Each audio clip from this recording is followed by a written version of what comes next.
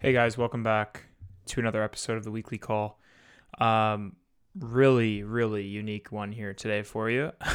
We got really just John and Amber here on this episode for about 90% of it. Reason being is I was driving back from Toronto, got stuck in traffic, and wasn't going to make it in time for the recording.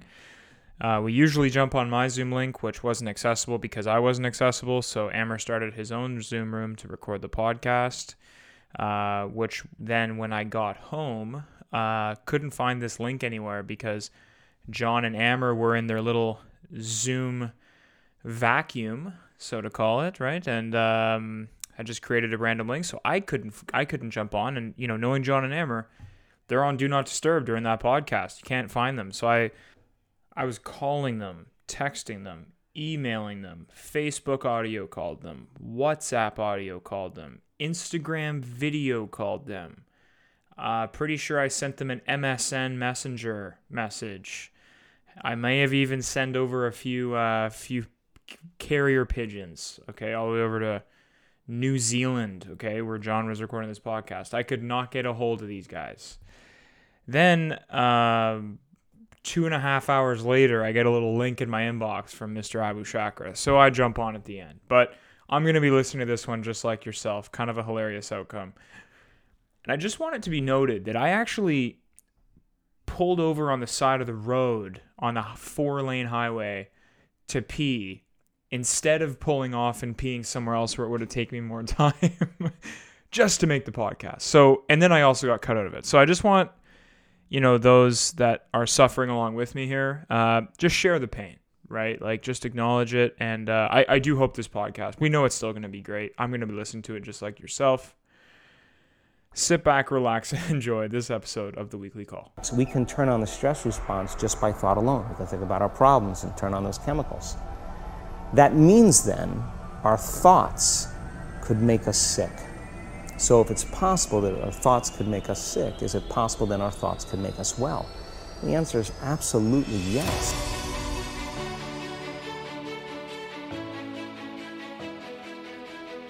You're listening to the Weekly Call podcast with Austin, Amber, and John. Welcome.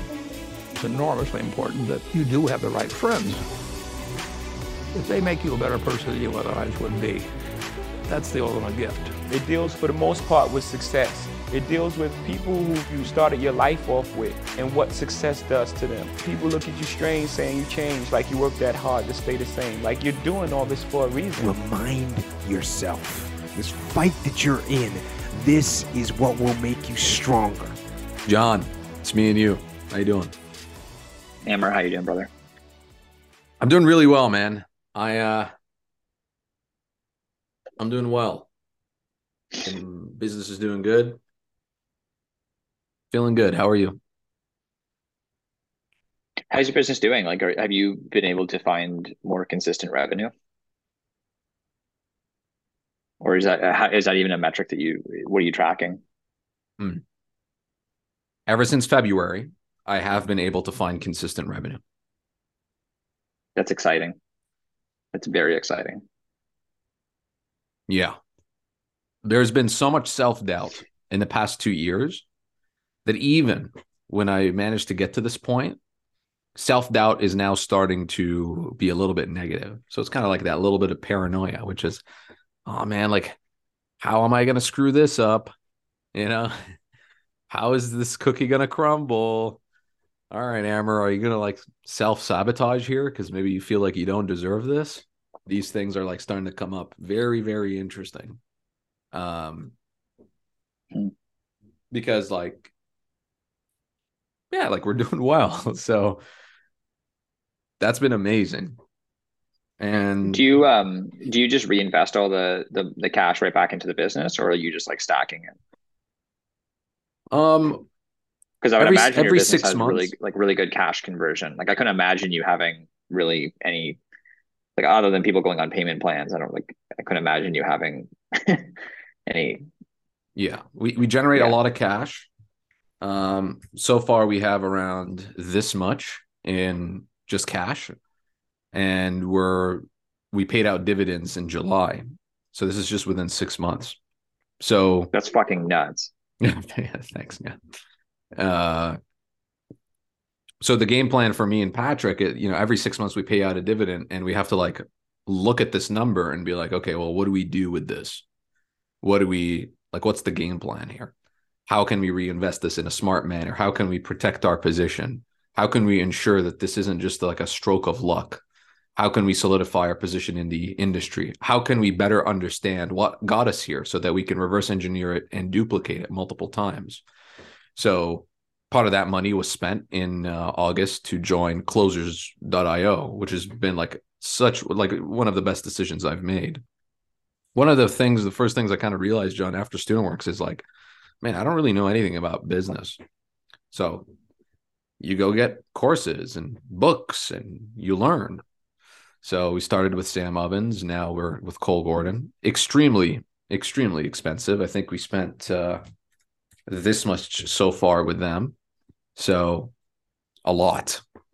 But that has helped us kind of figure out a lot of why we're successful and how to stay successful. It's allowed me to understand why my ad and my funnel works. And it's allowed me to fix my funnel. So here's an interesting stat for you, which I was super excited to share with you. Halfway since January, February, March, since April, we've had a problem, which is you're a contractor, you reach out to me and you give me your phone number and email and name, and then I call you. I say, hey, John, my name's Amer. I saw that you opted in. I'm not going to give you the script, but basically you'd say yes at the end of it. I'm interested in a phone call. 17% of people would show up for that phone call. Now, if you didn't know anything about the industry, we thought that was okay. It was terrible. So the guys at Closers, we sat together, we reviewed the ad, the funnel, the script, and the process. And there were 3 key things that we completely altered. We altered our speed to lead. Our average call time was 36 days. We cut it down to 60 minutes. We updated the script completely, bottom down. What do you mean? Sorry. What do you mean call to lead? You opt in. I call you 36 days later. Why? What? That seems crazy. Yeah, exactly. Yeah, totally dumb. Totally dumb. I mean, that seems crazy. I mean, it was wrong. Yes, John. Yeah, I know. I rubbed my nose in that pile of poop for the past month. No, I know, but where did that number even come from? Oh, I just where did that number even come from? Like, what, you just sat on the lead for 36 days? There were so many leads. I was trying to catch up. Me and Merlin just calling. We weren't able to catch up. So we were always in this we were perfectly 30 days lagging. Interesting. So we solved that problem by me hiring some salespeople, but I never hired salespeople before, let alone full time on salary. Jesus. So I had to learn how to do that. Are they independent contractors or employees? Yes, independent contractors. So they're not on salary per se then? There's a flat rate for their contract kind of thing? No, it's like salary plus commission or full commission, depending on the role. Yeah, okay. Yeah. So, but even that, how would I know how to structure these payments, right? So it cost Patrick and I a lot of money to gain access to that information. But once we got it, we were good. So that was our problem. 17%. The first thing we did was increase our speed to lead. Second thing we did was our call script. Dog shit. Completely reformed it. Third thing we did was now when you book a call with me, you have to go through a mandatory piece of homework. 22-minute video to prepare you for the call. So those were the 3 things we've done. So yeah, filters out all the non-serious buyers. Yeah, good one. And no. But it's it primes them perfectly. I'm primed as a figure of authority. But I imagine there's an aspect of if they're not willing to do a 22-minute video, they're probably not that invested in that program. Correct. Tristan and I did a similar thing for our hiring. We before even doing an audition day, we would have them do a set of online training that would take them about maybe an hour or 2. Amazing. Yeah. Super smart. Yeah. So Want to hear the stats of since these changes? Sure. So since these changes, I've only got 22 pieces of data. 22 bookings have been made. We have an 82% show up right now. Sorry, when were these changes made? 14 days ago.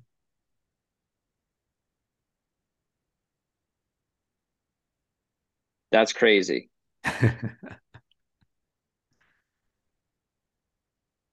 Yeah. No. You was that these numbers that I gave you earlier was from the past 6 months. Okay, so so the number I just said is 6 months. It's a bit more than that in sales. The number I gave you was profit. Cash. But you said you said 22, but you said 22 sales though. No, 22 bookings. Sorry, language error. A booking is when somebody books themselves in my calendar. I'm sorry. I see. Okay. So from those 22, 82 showed up. 82% showed up. Compared to our old 17%. Yes. Yeah, that's the price of the program.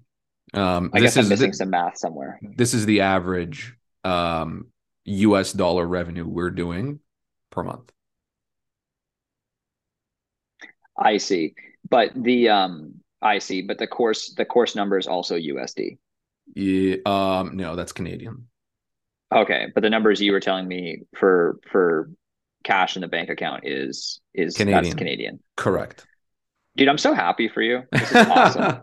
Thank you, man. I'm so happy for you. Well, I'm so happy for you. Thank you, man. Thank you. I felt extreme gratitude today that it wasn't really the money, but it's the knowledge. I truly now understand how this business works. No, come on, dude. The money's fucking sweet. It is, but like it's for what's been. I still feel like unsatisfied with that number. It's just because there's dividends to be paid out, there's taxes, and for the past 2 years I made $0. No. It's like you hold the company through your holding company. Correct. Yeah, so it's tax-free dividends to that, and then just a matter of paying yourself a small. Yeah, no, you don't pay any corporate tax when you transfer from company to. Oh, you mean you haven't paid it. Sorry, you haven't paid any taxes on any of that or anything. No. Yeah, okay. Yeah. Yeah, no. And I do pay myself a salary from the business before. Is that including that number, like how much you have in cash, like you have like GST remittance you still have to do and all that kind of stuff. Yeah, okay. Yeah, for the past 6 months though, because our year end is May 31st, funny enough. But I get that. Okay, so I get it. You know, it's interesting. One of the things that it's interesting. Like StudentWorks and ProWorks, obviously, because their accounting system's similar. I'm pretty sure how StudentWorks East does their accounting is similar to how StudentWorks West does theirs, but it really isolates you from like having to worry about a lot of like the like it really dumbs it down for you as far as like what is actually profit, what's not profit. Because in a normal business, like the amount of cash that you have at any given moment, there's so many like hidden liabilities, not hidden, but there's so many expenses that if you aren't accounting for, like I bet a lot of contractors, that's where they get into a lot of trouble. Is just they're just like managing cash flow. Like the amount of contractors that actually, because one thing that StudentWorks forces you to do is they force you, because you don't have the money run through your account, it goes through theirs, and they force you to they give you accounting statements. It forces you to actually keep proper records of all of your income, your expenses, your cash flow, everything. And so many businesses, I feel like that they can get lost in the sauce on that, right? Like I bet that's one of the number one things that you see in trades businesses is the number one objection that I get is, Amer, I want to do this. I'll pay you when I'm paid for my next job. Yeah, I wouldn't doubt if that was one of them, but I bet also too, like that's an objection. But I bet the number one problem you have with contract. Well, okay, when you say number one problem, it always gets pretty deceptive. One of the top problems. Yeah, I bet one of the main problems that people are facing, which obviously there's a lot of other things that could contribute to this, but maybe like lack of organization. But I bet one of the number one things, here's a better way of wording it. I bet one of the biggest problems that all of your clients have that they don't even know they have is cash flow issues. Yes, correct. Like I bet so few of them actually understand whether or not they're actually turning a profit. Correct. Yes. Yeah. We had a StudentWorks operator who started his own painting company, run into this problem. They did 300,000 in sales, took home 30 grand in profit. And they've been working with us for almost a year, doubled the business, tripled the profits. Yeah, so we're getting a testimonial from them, but it is a big thing. The statement, like I still like, I almost like fall asleep to this every single night, but like revenue is vanity. Vanity. Profit is sanity. Yeah, profits is cash sanity, is reality. and then cash flow is reality. Yeah, dude, that statement is so crazy true. It's very interesting. Yeah, man. I like it. So that's what's been kind of going on in these adjustments, these kind of small wins I'm sharing with you. One of the things I've learned about becoming a good manager is, I think I explained this to you, but it's like really the big three, which are morning meetings, tracking metrics, and end of day reports. So powerful. And I want to share a little bit about end of day reports. I started doing them, and I included some of the coaching that you and Austin gave me around like dating. And I couldn't help myself, dude. I'm like, I need to put one piece of thing to like measure. And I added so you do your own end of day reporting? Because I am closing. So the way it works is, our business right now is an alley-oop business. So like Joe and Griffin, they set me up with appointments. I close them. So it's kind of alley-oop. They're Dwayne Wade, I'm LeBron dunking it. You know that photo, right? I get it. Yeah.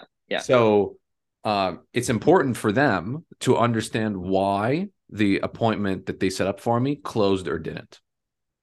So an end of day report allows them the lens to understand of what's going on. Because one of the things that they need to know, it's like, well, what's the problem? Is it me and my setting, or is it the closer? Or is it just like law of the averages?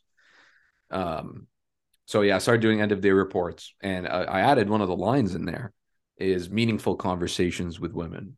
And I would just put in like, how many meaningful conversations have I had? And it's been really cool. It started out at 0, 0, 0, 0, 1, 0, 0, 0, 1, 1, 1, 1, 2, 2. So it's like starting to build up. And the reason end of day reports are really good, man, is because when you're a manager, you can't just measure quantitative metrics. You got to measure qualitative metrics. So when you're managing a sales team, how they feel, their health, their sleep, their love life, it all plays into their performance at work, because sales is a very emotional, extroverted activity. So their energy and emotion really has a big play on how successful they can be as salespeople. And the better that they can manage that, the better they can perform.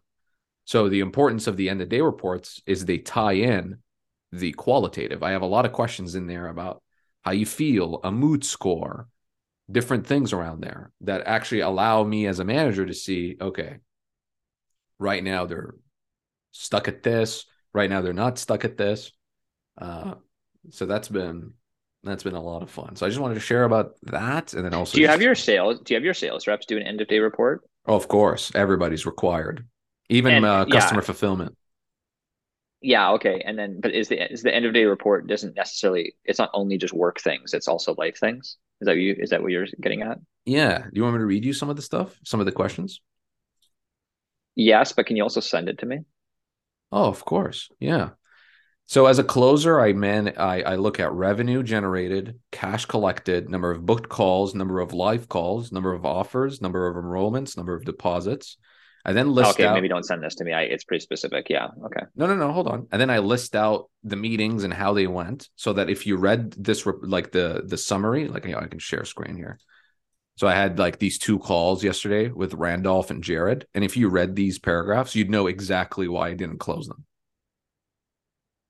Right.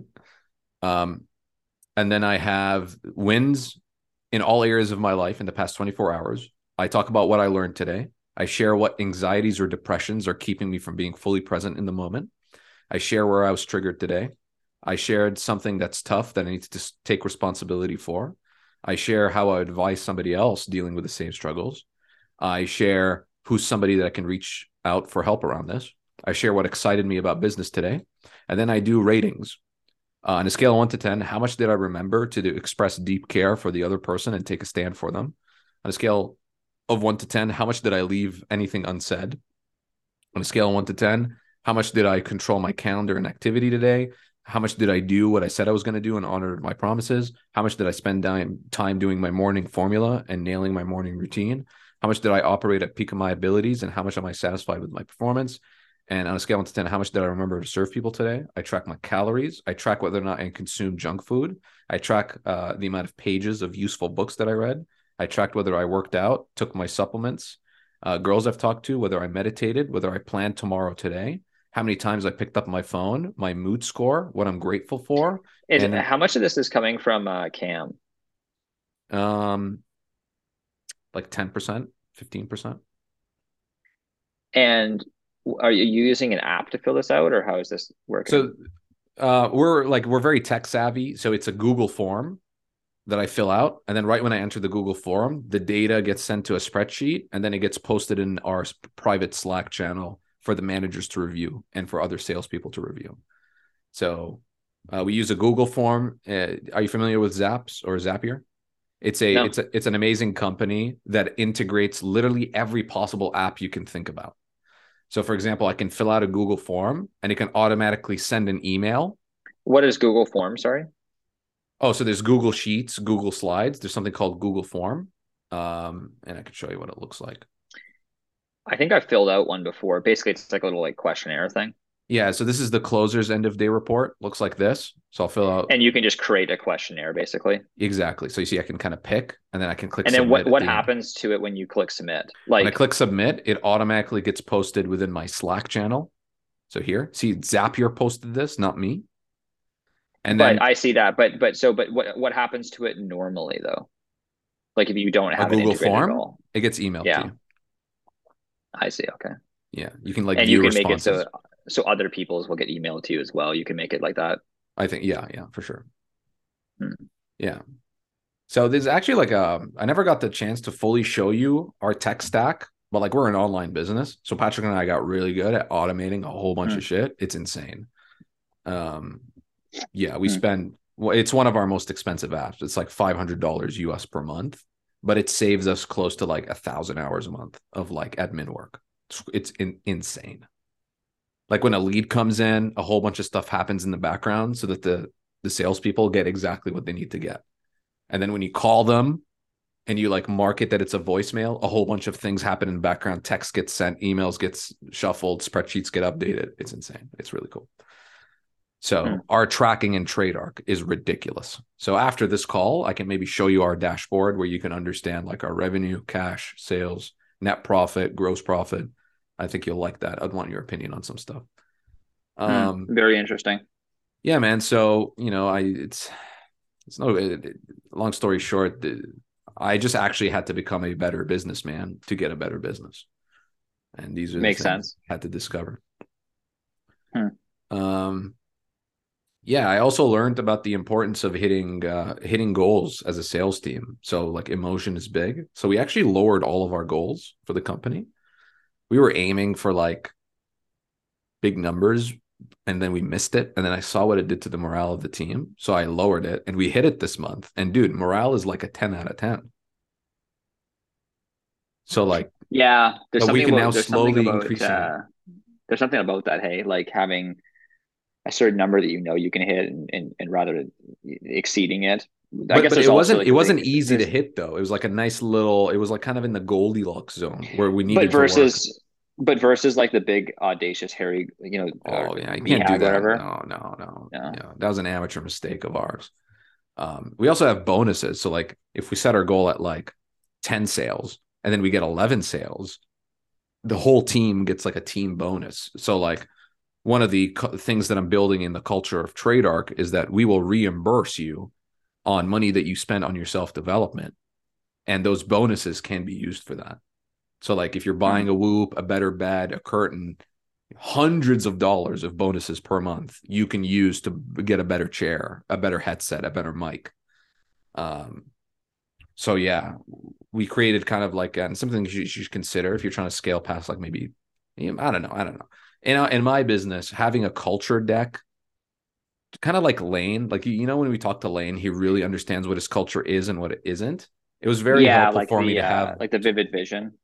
We have like a Bible that we go to where it's like, here are our values. Here's our mission, right? And the way I was taught I was taught this from Cole and Sam Ovens, is that you need mission, vision, and values. The vision is where we're going. Okay, like what's the end goal? The mission is why we're going there. Okay, so we're going there, but like why? That's the mission. And then the values is how we're going to treat each other on this boat as we sail towards this end destination. Those are the values. It's how we treat each other. So as you start building a culture, it's important to like reinforce some positive behavior and then punish negative behavior so that everybody's clear on culture. And the biggest reason you want to create culture is because it acts as this ghost for decision making. If you have somebody in the company that aligns with your values and your culture and understands the goals and everything in place, then when you're away from the business, they know how to make the right decisions that line up with your values and culture. So when you're delegating, there's no gambling on whether or not they're doing the right things. It's super cool. Mm-hmm. And when we were dealing with something so dire, and I really I'm not over exaggerating, when literally like a mom or a dad come to us and say, hey, look, I'm not seeing my kids. This business has become a trap for us. Like, that's a big deal. So there's decisions that Joe and Griffin have to make on whether or not they offer this person an opportunity to speak with me or not. And it's the culture and the values and these precedents that we're setting and we're training that allow them to see this person will not fit in our community and our program. This is not a person I want Amber to be exposed to. This person does not have the values that our customers have, right? We have a huge emphasis and values with our customers on family and selfless reasons. You need both selfish and selfless reasons to do things. But we have contractors just like, I just want to make more money. Sorry, man. I'm just not even interested in having that conversation right now because they come into the program and it's just like the wrong vibe. So that's another thing I was grateful for. Like, we just hit 165 members and there's really like a culture and community brewing. Like, we're getting like a funny trend of like Christian mom and dads coming in, and they have very specific values that actually line up with what you and I and Austin believe in, and Patrick and our mission for Trade Arc. So we found like kind of a niche within a niche. That's been fantastic, man. And because of that, I've been reading the Bible and like learning about scriptures and becoming better at having conversations like that and understanding their point of view. Right? Because that's very important to them. So I need to kind of get into their world. Yeah, there's a bit of a network effect there. Yeah. So, yeah. And then the last realization I made is that my business has two funnels: the funnel for a customer and then a funnel for a hire. And a customer goes through, phone calls, qualification periods, and then the sale. And then they go watch like a whole program and course and they get community and support. We've built the exact same funnel for a hire. So we interview, we do things, and then if they're the right fit, we make them an offer. We have like contracts, agreements, the time. They're called scorecards. If you read the book, How, there's like scorecards that you should offer that include the time, compensation. We even have a compensation calculator where like you can see if you're performing at my level, how much money you would make. If you're performing below level, this is how much money you'll make. And all the metrics are laid out extremely transparently. But then once you join our team, they have to watch a course. So Patrick and I are in the process of building a course of our mission, vision, values, strategic business principles, mindset, and then onboarding for each specific role.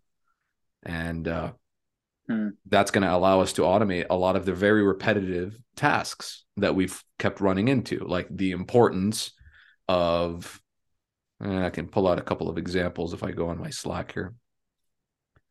So yeah, how to better tie down spouses and business partners if you're on the call. Like, oh yeah, my wife does the books. Like, how do you make sure the wife shows up on the call? It's just the same coaching. How a concept. This is a concept that I've learned that has made me better at sales, which is you want to release all attachment to the yes and put all attachment onto accurate diagnosis. So I like that. Yeah. Oh my God, man. Because one of the biggest reasons that increased the quality for us is us learning how to ask what, how, and why questions. Did I tell you about this? Not that I remember. Yeah. So if you ask what, how, and why questions, you're really good at understanding the biggest thing, which is if you want to get behavioral changes. This is something I learned also from Cole, one of his account managers, Steve, which is the only reason you and I ever do anything, and anybody listening, is just like for pain or pleasure. It's really what it comes down to. Like, these are the main motivating factors. You want more pleasure, less pain, something of that sort, if you really boil it down.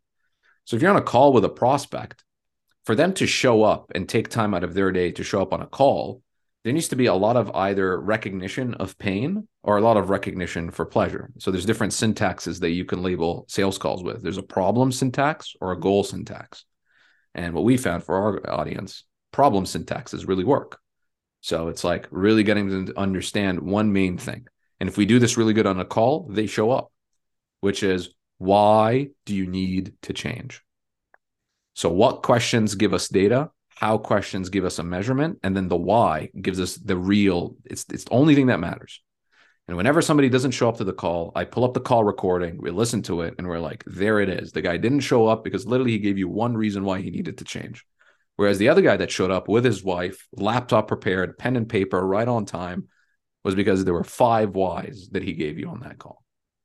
So the better we got at that. Yeah, that makes sense. I mean, like in painting, for example, like where I could see that, is like, it's like, why like one of my favorite questions ever is like, okay, so like here's what you're going to get painted, but why do you want to get it painted? Big. Right. And that's so important when you ask that on the initial call, because like when someone says, oh, like, I don't know, like, house has been painted in 10 years, kind of want to see what it costs. Right. So then it's like, that's a different answer than, oh, I hate the color, I need to change it.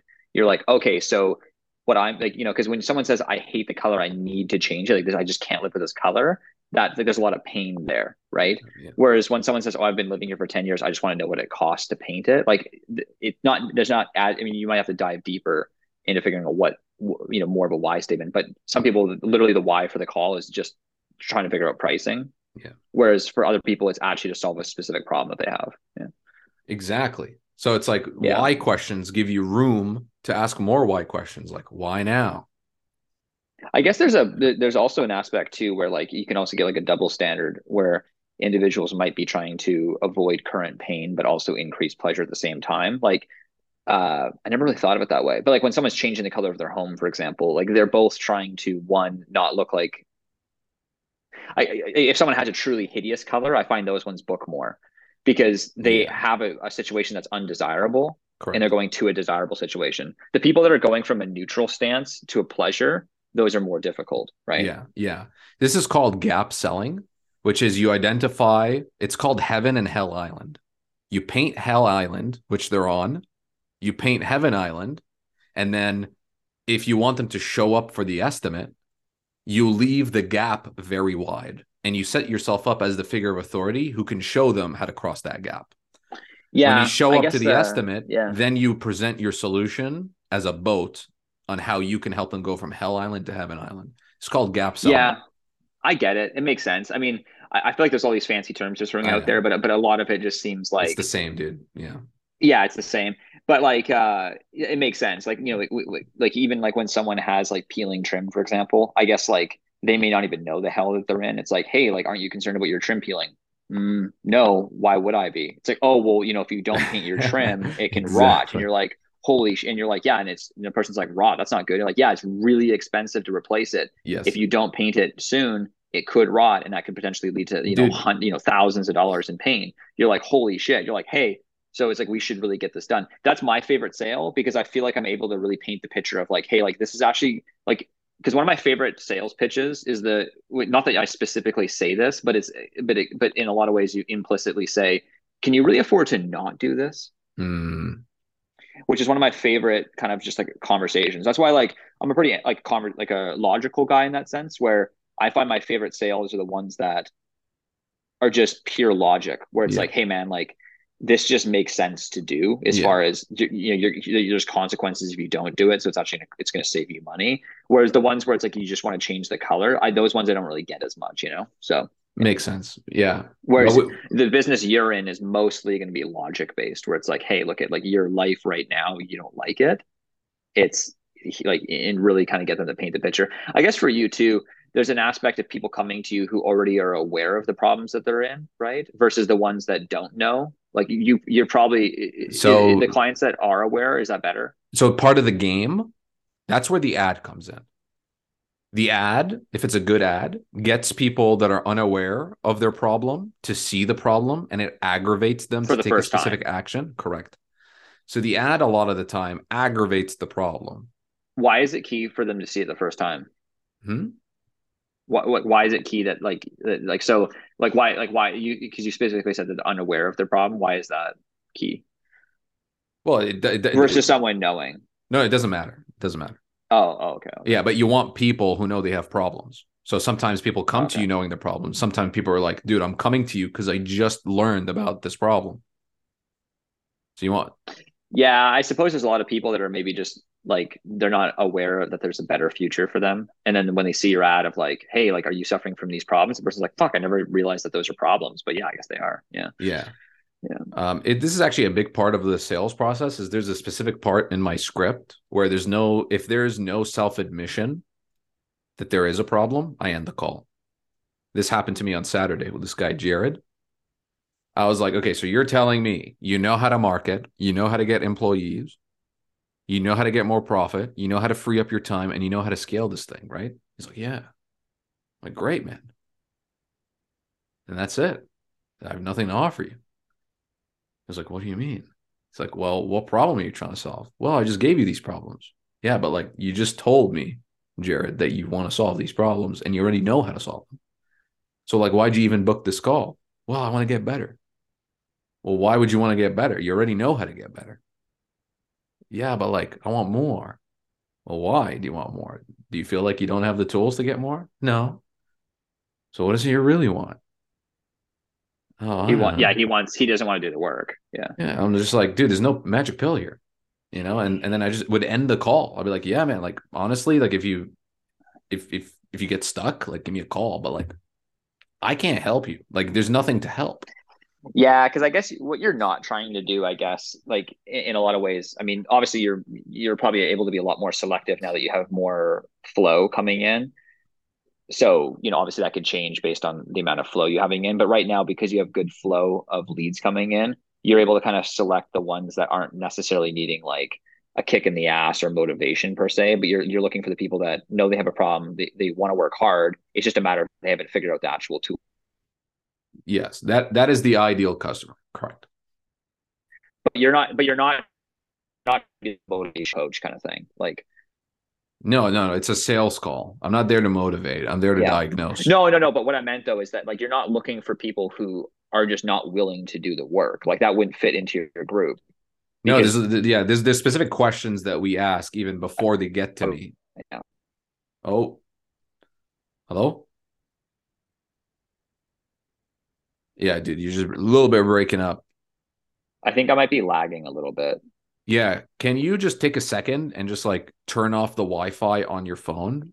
Or like if Trisha's doing something, just like unplug from the Wi-Fi? There's no one else on the Wi-Fi. Okay, that's fine. I mean, I can hear you. New Zealand doesn't have the best Wi-Fi. Yeah, that makes sense. But yeah, like, I'm really just diagnosing. Like, I'm just building a business plan for them. And if I fit in the business plan, then I'm like, yeah, man, like, it makes sense for us to work. It's actually like highly logical the way we do things, and people really appreciate it, because with contractors, most of them are highly skeptical. Like, we give them boatloads of value. But okay, so fine. So you help me out in my situation then, because like where Brady and I are struggling right now is that we just don't have the flow. So like during times where we have lots of, when I talk about flow, but I want to talk about lots of leads coming in. When we have lots of leads coming in, we're very good at getting the customers that we want. Like, we as far as like setting up the calls properly, closing them at the spot, etc. Right? Where we're not doing we're just like right now, currently, like in the fall, we just had a nosedive of demand as far as like our traditional ways of getting leads are just not generating any quality leads right now. Okay. Okay, let's get into it. What are your marketing methods? Name them all that are working right now. Well, I'll name all of them. Some of them, like, you mean ones that typically work? Of course. Yeah, because nothing's working right now. So, specifically for what we're looking for, though, like we're getting. So here's, I'll explain. So here's all the ways that we're currently sourcing leads. So Google Ads, cold calling, so door to door, flyers, so direct mail, referrals, repeat clients, and then I suppose you could say networking, but primarily this is to be property managers. Like, so we reach out to property managers and try and source work for them. And that would encompass probably 95% of the work that we get. I mean, I don't, maybe 5% comes from miscellaneous. I couldn't even imagine. But yeah, those are our main sources that have worked for us over the last, for foreseeable future. Yeah. So right now, well, I was going to say, so right now, flyers are generating nothing when typically they generate $2 per revenue per flyer sent out. This fall, I would say we've probably generated somewhere around maybe 25 cents per flyer. So it got cut by, like, it's literally 1/8 of what it normally is, which can't explain.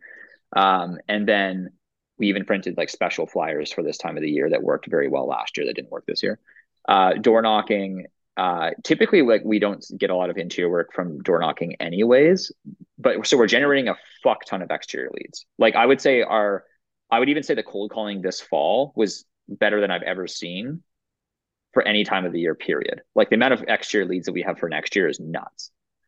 We're also able to book work for next year, no problem, for exteriors. Okay.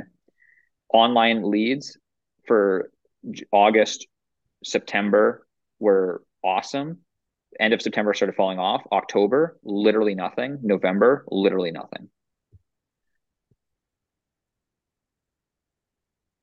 So there was literally just we had a really good flow going into the fall, and then it just took a nosedive, and we just haven't been able to really generate any substantial amount of leads since. Yeah. We have a lot of customers who do mostly interior work, kitchens, basement remodeling, electricians, plumbers. Yeah. And so I'm going to offer to you my opinion on what has worked consistently to generate those guys' leads. Okay. You in the most basic form, you need the right stimuli to attract the right action. Do you have a Facebook business page? No. Okay. So that is the lowest hanging fruit to pull the most levers. A Facebook business page that is mostly comprised of before and after photos of interior painting should be created. And what you can do you have tons of before and after photos for interior work? A fair amount, yeah. Yeah, amazing. So you take that, you collect it, whether it's you, your assistant, Brady. You create a Facebook page. I can send you a template of what that would look like, your cover photo, the name of your business. And then you want to look at the past 20 interior leads, jobs that you've done where you're really tight with the homeowner, where the homeowner was extremely satisfied. And then you call them and you go like, hey, Beth, like, this is John. Just want to check in on how's the paint job? Did you notice anything out of the ordinary? We're just doing a quick check-in to see if there's, I'd love to send a guy in for some touch-ups if needed. Oh yeah, you're happy? Okay, great. Well, we're doing something here for the Christmas time where we really want to give back to the community, and whether it's a donation in your name to a local charity or church, or just simply a bottle of wine, we actually just want to express some thanks to your business. It's done tremendously for us and our team members. Which usually, like, are you more of a wine drinker, or would you kind of want to pass it forward, kind of get their thing? It's like, okay, awesome. Well, and by the way, this is not the actual script, something like that. Make it yours. I get this. Yeah. I get it. And then you say, well, Beth, here's the thing. We just created a Facebook business page, and I know you love the job, and we actually love the process of doing this job for you.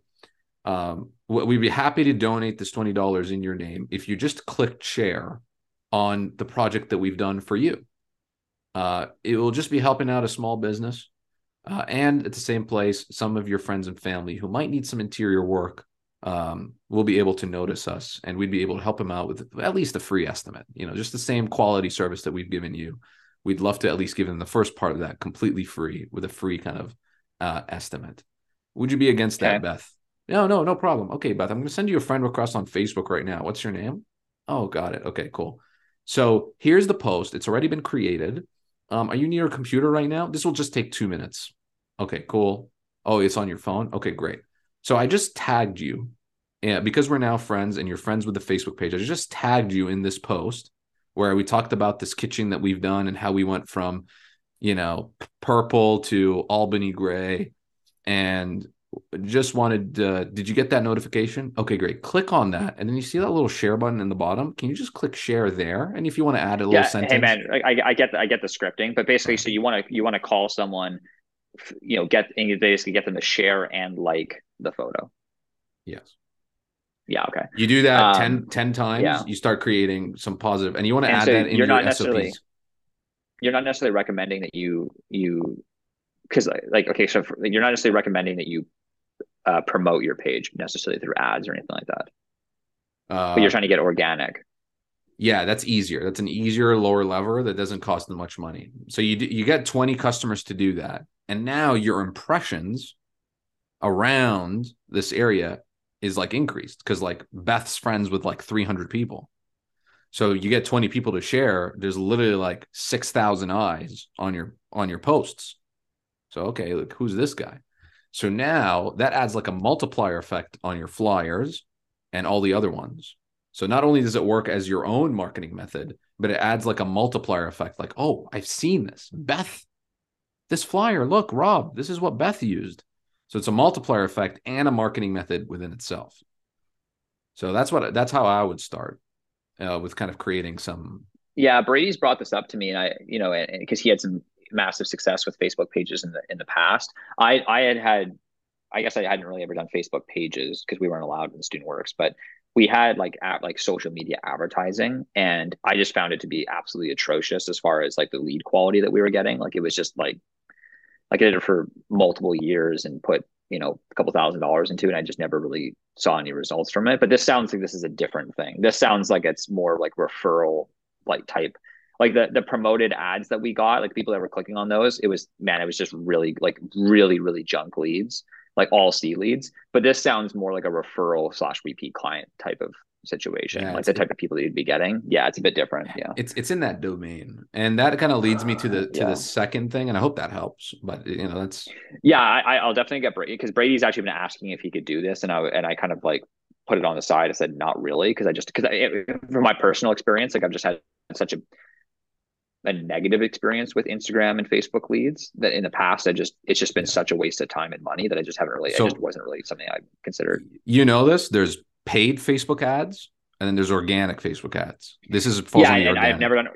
That's why I'm open to this, is because it's organic, and Brady had success with it. So I'm seeing now there's a difference between organic and paid. Yeah. So all this effort that you're going to put in right now can actually be duplicated on another platform. It's called Nextdoor. Have you ever heard of Nextdoor? I have, yeah. Okay, cool. So you can download it, Brady can download it, and you'll only have access to your specific zip code or postal code. And within that postal code, you'll join your neighborhood. And in that neighborhood, you can post, and you can't promote stuff. So you have to be kind of slick about it. But you can post and this takes a bit more work, but the quality of leads you get on here, it would be actually just insane. Where basically you'd promote yourself as a small business owner or a manager to a small business that is grateful to be in the neighborhood. And every now and then would just say thanks or share a coffee in a local coffee shop. And every now and then would take a picture on a ladder in a job site saying, hey, thank you to the wonderful neighbors at the Kingsway for allowing us the opportunity to paint their home. I'm loving the color. You're not promoting anything. You're expressing gratitude for the neighborhood for giving you business. And that gets your word of mouth. So like if somebody's looking for a painter, somebody would ask the neighbors, hey, anybody know a good painter? You're tagged immediately. So you're kind of like you Trojan so it's horse. Only really, this one's only really good in the postal code that you're in. It's only possible in the postal code you're in. Okay, sweet. So I think this might actually work out because Brady. So is it based off of like when you say postal code, like mine's V1Y2N2? Is it for the entire V1Y postal code or V1Y2N2? V1Y.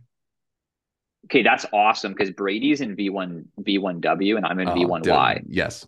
So V1Y is all of downtown and V1W includes Kettle Valley.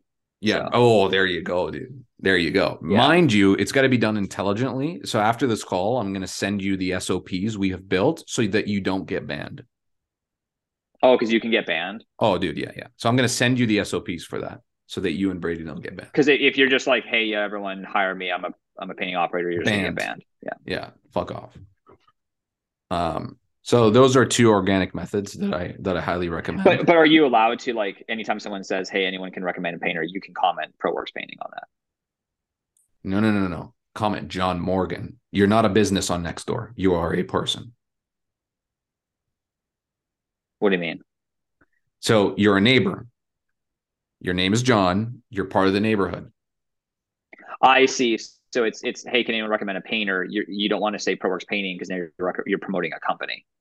Yeah, just be like, hey, I think John has like a small business. He might be able to help you out. Yeah, it's a Trojan horse. But you can be an anonymous user. No, why? No, nobody would want to interact with an anonymous user. Like if you don't want to do this because of your style, have Brady do it. No. Okay. I can do it for downtown, but I'm saying if my username is John Morgan and I say, like, I would say, hey, I'm a painter. Yes. Call bingo. Me. Bingo. Oh, okay. Yeah. Bingo, okay. Bingo, sorry. Bingo, okay. Bingo. Yeah. But Brady would be like, hey, or I guess we could play a double team. Like, hey, call Brady. And you could say, call John. Yeah, sure. Yeah. Totally. No, but no, you guys would be in different communities. You wouldn't be able to see each other. No, I know, but I'm saying if someone said, hey, like, can someone recommend a painter? I'd be like, yeah, call Brady. He's awesome. Yeah, but Brady's not in the postal code. Oh, sorry, but you can't post someone's phone number. No, you could, but it's just weird. You could do that, but like you are the painter. You want to be the painter in the neighborhood. You want to build your reputation. You're the guy. You're part of the squad. You're the insider. No, I'm just thinking I guess in the short run that's fine, but I'm just thinking in the long run, I don't know if I want to be taking all these calls. That's all. Who says it has to be your phone number? It could be Brady's phone number. It's like, hey, call me, and it just redirects it to Brady. Hey, I'm John's right-hand man. Oh, I see. Be like, hey, yes. I'd be like, hey, I'm a painting contractor. You can give me a call, and I can just put anyone's phone number. Yeah. Okay. Yes, of course. But you want to make it very personal. I see. Yes. Okay, so Nextdoor and Facebook are both really good ways of just getting like some extra amazing. Yeah, dude, like Austin here and there. Austin, when he did 500K, he used his Facebook page exactly as I'm telling you. That's how he did it. And you have SOPs for the Facebook page? Of course. So you could send those to me. I could send them to Brady, kind of thing. Of course. Yeah. Because but what do you think about so fine. So you're basically recommending some more social media, more personal, more, because like those are maybe just like, those are less demand based and those are more like relationship based. Is that kind of the idea? Kind of, but the big reason is stimuli. You want interior. You have no problem getting any other job. So in these neighborhoods and in these posts and in these pages, you're only talking about interior work because that's the hardest to get. Don't post exterior stuff. Yeah, basically, I'm realizing that we have a really good system for getting exterior work that happens to get interior work at times. Correct. But we don't necessarily have a strictly interior Now you're formula. Getting it. Yeah. I would go even a step further and call your business name like ProWorks Painter Interior Painting on your Facebook. Yeah, ProWorks Interior. Yes. Yeah, interiors. 100%. Yeah, because we're not needing to generate exterior leads, period. So it's irrelevant. Yeah. Yeah, man. So those are the first two things. Now, because I was even thinking I don't know why I didn't do it this year. In hindsight, I was like, fuck, because I actually got a decent amount of work from it, like on Kijiji and like Castanet, like even like those small websites. I actually did a senior special and it worked. Those kind of worked. Yeah. So those are directories. I also recommend those. I could send you SOPs for those. But here's a question for you. How many Google reviews did you receive this year? 5 stars. Maybe like 25 or so.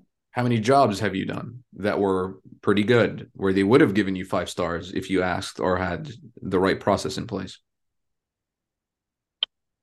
I'm not sure, but probably a few hundred, a couple hundred. Yeah, dude. So most people play the SEO game where they try to like build up their website. If you literally go on Google right now and type in painters in Kelowna, you'll see a Google ad, and then you'll see Google Maps, and then you'll see websites. So then you're like, okay, well, if I'm already running good ads, how do I get on Google Maps? You have the most reviews, 5-star reviews. But Kelowna doesn't seem to operate that way, though. Like the companies that come up at the top of the Google Maps thing are very rarely have the most reviews. Like, yeah, but they're most clicked on. They're the most clicked on. Oh.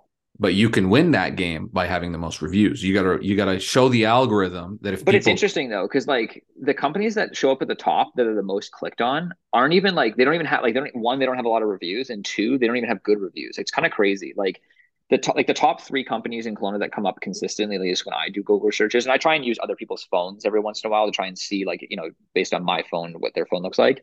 And my top 3 competitors on Google, other than ads, the ads thing is just random. Like whoever needs work tends to be like, I'm consistently on the ads page, but like other companies, it's based on when they need work. But for the top 3, it's Pro Service, Pro Painters, and CertaPro. And none of them have a 5-star rating. They're all like, I think the average between the 3 of them is like 4.3 or maybe 4.2.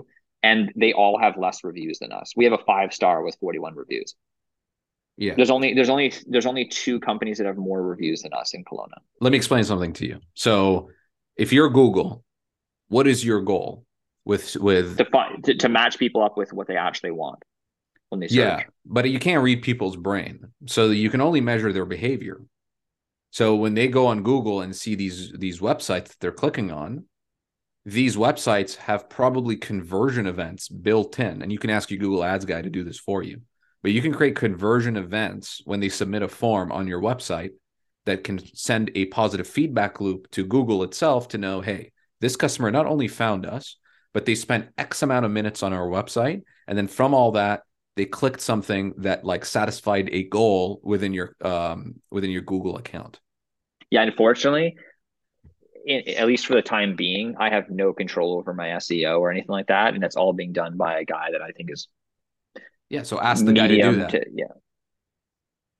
So this was what I'm not going to get into this right now with you, but yes, I've had many conversations with this. Yeah. Oh, okay, fine. Yeah. Yeah. But basically, it's a pain spot for me. Oh, sorry. Okay. Well, that if a customer clicks on the link, that's a good sign. If they spend time on your website without bouncing out and doing any meaningful action, that's a bad sign. You want them to do a meaningful action. So if you can make it clear that if to Google, hey Google, when it comes to painting interior, if people click on this link, they're going to end their search. They're not going to go back on Google and search more. They're going to finish their activity. They're satisfied. They're satiated that they found their guy. They closed the tab. Great. You make that happen for your customers, you will get that top spot. Interesting. So I guess I have to maybe see what their websites are doing that are different than ours. Yeah, for sure. Interesting. Okay. Yeah. Back to my original point. So basically, those are 3 things you could be doing. Yeah. Okay. More reviews, a Facebook page, and Nextdoor. Yeah, I have Brady this week. He's going to be sending out like have you heard of send out cards or something similar like to that? Christmas? Not Christmas cards. These are basically like just thank you cards for the year. Like they're independent from Christmas, that they're just like so every customer that had a good experience this year is going to get a thank you card. And then it'll ask like, if you felt like, we did an amazing job, we would really appreciate a 5-star Google review. And if there's any mistakes with your job, we would be more than happy to come back. Something like that, Yeah. Add a QR code in there. It's a thank you. There is on the back, there's a QR code that directly links to the Google page. Yeah. Nice, dude. Nice. Now the final level to this game takes time, takes money, and takes a lot of effort and focus. But if you can nail it, you'll solve your interior leads problem, and that's learning Facebook ads. But we're not going to talk about that. But that's the No, I'm not. I'm just not willing to do it. Yeah, that's okay. It's a lot of effort. Yeah. So that's what I recommend. That's what I've seen work for our customers, and yeah, it's pretty bulletproof. Takes time, so you probably won't reap the rewards now. Probably next year, you might get a job or two, but yeah, we might catch a little bit of work. I mean, we're probably going to be shut down for the holiday season by the time any of this kicks in, but it'll probably help in the new year. Exactly. My last question to you, from your kind of, if you still want my opinion, is when's the last time you audited your door-to-door sales team and their performance? Well, I mean, the door-to-door sales team is new, and trained by me and Brady. So I would say it's been audited. I don't know. I mean, maybe every 2 weeks. Okay. Fine. Like Brady does an audit of the sale, of the cold calling. I would say like every new person gets trained, and then if they're not performing, then he audits them. So basically anyone that's not performing is getting audited. And then when I wasn't seeing results, I went in the field with Kyle and Brady and retrained them, and I was able to get their results way up. Yeah. Cool. So I would say that's not really an issue. Like, we're getting amazing cold calling results, just not interior leads. Cool. Yeah, and we've now actually finished our entire territory for the fall. So we don't have any territory left for the year. Because you knocked on all doors. Correct. Cool. Yeah, I have nothing else to add. I hope that was helpful. Okay, well, I appreciate it, man. Well, definitely, like, adding additional sources of getting leads certainly will help, I would imagine. So, and they sound like they're pretty favorable. Let me send you this right now before I forget. They're not necessarily immediate solutions, but they're good enough for. You plant the seeds, I'll send this to you. And if you guys one thing that I'm going to try and do next year that's a little bit different. I was trying to do that this year and it didn't quite work out. But it was close, but not perfect. Was booking a bunch of like more strata work, like hallways and things like that, and then just selectively having them do them in during the slow season, because usually stratas are less schedule based. So you can, so just next year I think I'm going to have more of a focus, like, or like maybe late spring, early summer, more of a focus on trying to generate interior work through stratas for the fall. So that landing like a fat commercial job. We did. We actually booked a $55,000 hallway job, which would have been perfect, but unfortunately it's going to be for the spring of next year. It just didn't end up working for the fall. And then one of the hallway jobs that we did book ended up getting pushed off to next year. So It just it didn't quite work out, but I think that's another thing too. Like, cause I know that that's what Tristan does with Pure Air, is like he has a bunch of like school work and things like that are not schedule based, like that you can do at any time of the year. And he just selectively has all that work scheduled during the slowest time of the year. So I think that I just need to kind of build a backlog of like more commercial work, because of course, if I was willing to do like new construction, this would be a totally different conversation, but we're not willing to do new construction. So Cool. Yeah, fair enough. I sent you that email. And if you guys are listening, I can't send you that resource. It's just like trademark proprietary information. But unfortunately, John's my best friend. So I'm going to send it to him. Unfortunately, yeah. No, I love you, man. Okay. So yeah. I'll let you know how it goes. Yeah, that's what I recommend. Yeah, how was your week? Good, man. I'm enjoying New Zealand. It's a good time out here. I don't know. It's just a change of scenery. What did you do when that was fun? Other than eat fat steaks. Yeah, dude, the steaks here are wild. I had my first bad steak yesterday. Crazy. Yeah. What is that? 1 in 20 steaks?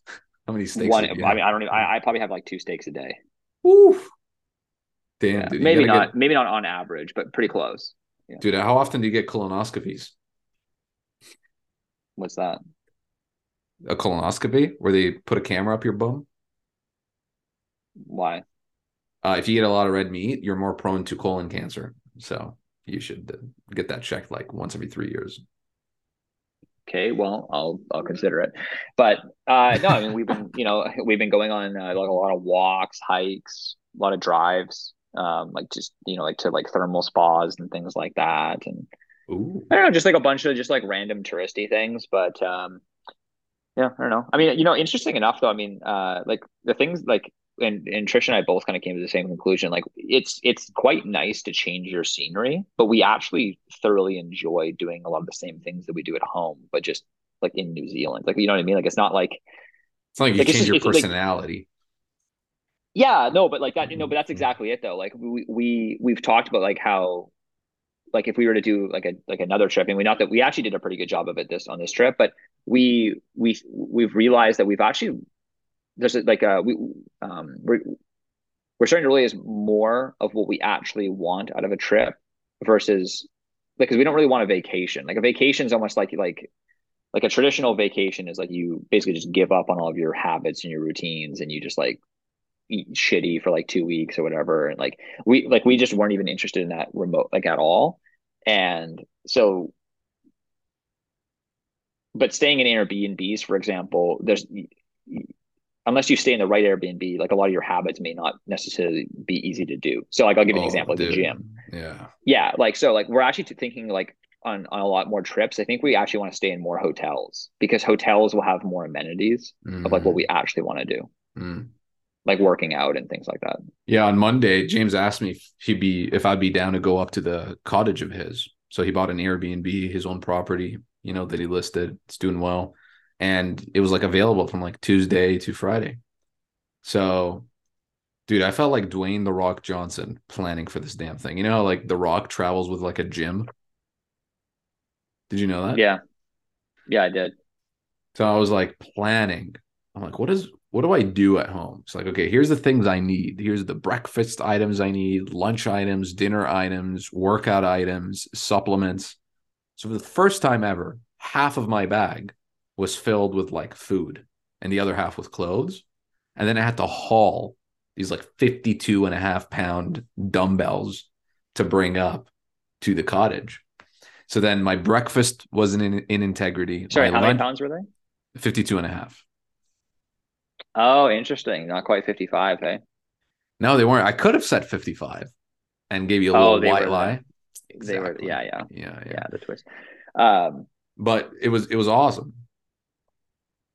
Sorry, just the landlord's like trying to like get my attention. I'm just like, I'm on a fucking call, Yeah, I'm busy. But we're realizing that we don't actually like to stay in Airbnbs really. Unless like we're much more of a hotel clientele. Well, yeah, like just to be fair, like James, we brought up the dumbbell, and it's like he has a hot tub, a sauna, and it's like really cool. He has most of the amenities.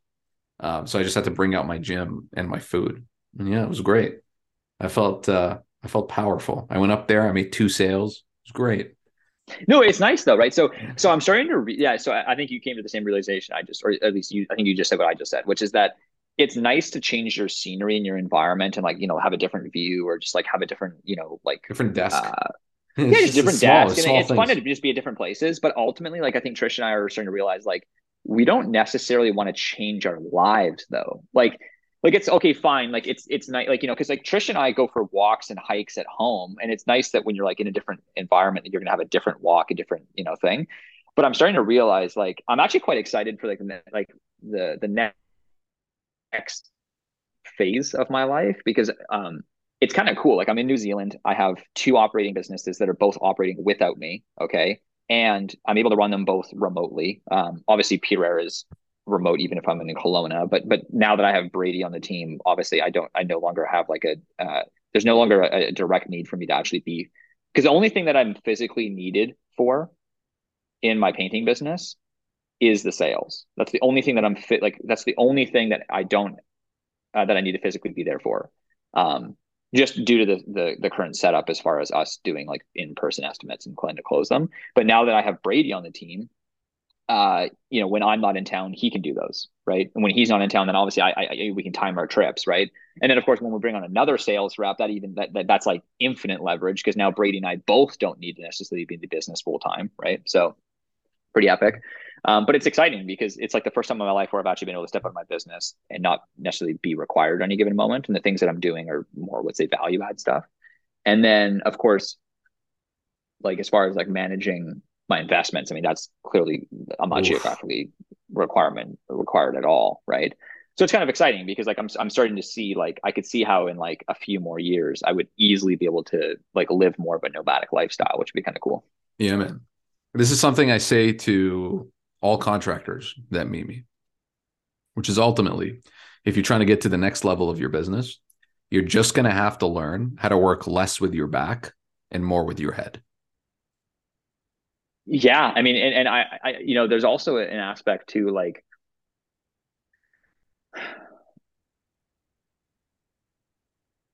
it almost like, I almost think that I would actually do, I don't know if I would do better per se. I've thought about this. The answer is actually Maybe. Yes, you would, because you'd be forced to build the systems if you weren't actually in proximity of these problems. It's actually why James recommends when people are buying Airbnbs to not get one that's close by, because then you're just always going to be checking it. There's like lifestyle. Yeah. Well, okay, hold on. I think I would do better in the long run if I don't know if I would do better in the short run. No, definitely not. Yeah. Like next year, I don't know if I would do better if I like literally just decided to just move out of Kelowna and just like not be in the painting business. But in 5 years, I could see myself being in a way better place. Yeah. There would definitely be a trade off in the present, but yeah, it's exciting. I don't know. So our biggest realization though is that we don't really want vacations per se, like in the traditional sense. Like we like trips and we like living our life, but I still want to wake up in the morning and read. I still want to work out, you know, Monday, Wednesday, Friday. You know, we want to do most of the stuff. Like we like our lives, you know. So it's good. Yeah. When I came back, so overall it's been good. Yeah. Cool. Let me see if I missed anything about this week. Oh yeah, when you have an employee being onboarded, do you have kind of like 12 to 24-month roadmaps of the stuff they can learn and different positions they can advance to, or no? No, that's one thing that I definitely have learned from Tristan that I need to get better at, which is like career development within my painting business. Yeah, that's something we have a lot more systems within the like Tristan's built a really good team in Kelowna, and I can see that. And I can see where I'm lacking in that in within the ProWorks business. Cool. Okay, so you're aware of that. I definitely want to improve. We have a good onboarding system for the most part. It's not very formal, so it could be more formalized. Because right now the painting business is really, it's reasonably systemized, but it's dependent upon individuals, like specific individuals, like Jocelyn, Brady, myself, and Noah, right? Like, so it's required. Like we all know what we need to do, but if one of them, like if Jocelyn was to leave, I would have to like, it would take a pretty like considerable effort to like replace her in a lot of ways, because a lot of the systems she's aware of them, but I'm not necessarily, you know? Yeah. And vice versa. Yeah. So there's definitely massive improvements there. Yeah.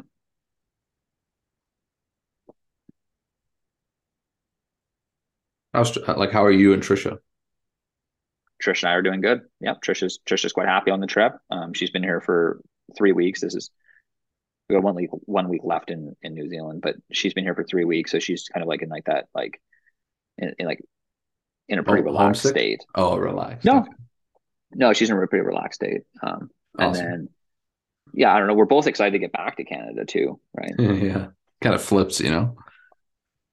Well, not that I'm like counting down the days till I get back, but there's I don't know. Like we like our lives back in Canada too. So, I watched The Big Short again. Me too. I watched it on the plane. Yeah. And right after, I'm like, started looking at my business for like risks. I'm like, oh, dude, where are we leveraged? You know, so it was hilarious. I was like texting Patrick, it's like, dude, our business is gonna go under, dude. If we don't fix this. You have a business that's like not really like, there's a pretty, I guess you would see it coming. Like you no. Because like your major cost, I mean, now you have independent I mean, if you have independent contractors, you probably like you can cut those like super fast, like versus if they were employees, it'd be a totally different conversation. But so like, if there was a downturn in the demand for like, for what you're providing, or if there was like, if your business model just changed somehow, like maybe Facebook changes their ad policies where they no longer allow coursework, like there's tons of things that could happen, but I feel like the only thing you would potentially lose out on is just ad spend that's your biggest risk, right? No, our biggest risk is this, and you can't say this out loud because this literally would bankrupt us, but it's this. If that happens with that thing, we're out of business. So Patrick and I are working on coming up with plan B and C. So if that does happen, we're safe. That is literally our biggest risk. I see, like not being able to operate in a certain, No, it'll be impossible for us to make money if that happens. Just because Canada is too small of a market. Yeah, makes sense. So yeah, we're trying to solve that, but like we know what to do there. Yeah, that makes sense. I could see that, but I meant as far as like you guys, okay, fine. Like, I mean, obviously but I mean, I'm talking about like operational risks as far as like more macro stuff. Like I feel like operationally, like I don't know we're pretty lean. I was gonna say like you don't like it's like there's no assets within the business really. Like no. Yeah, we couldn't buy contracting.com. That failed. They just wanted too much money, or not responding, just stopped responding. But obviously it's because they wanted too much money then. Like you, probably. I mean, you made an offer that they. I mean, obviously everything's for sale at a certain price, but Jesus, yeah, man. Like it's like a limit, yeah.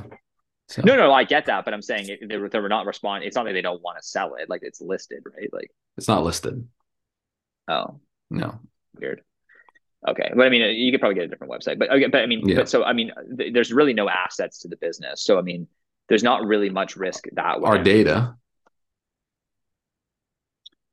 Yeah, I suppose. But what I meant though is, it's not like you have a lot of fixed costs or anything like that you have to pay for on a daily on a monthly basis. Like you could, like if you wanted to, you could close down your business and wrap it up probably within a week. Oh, dude, that would be like. Out.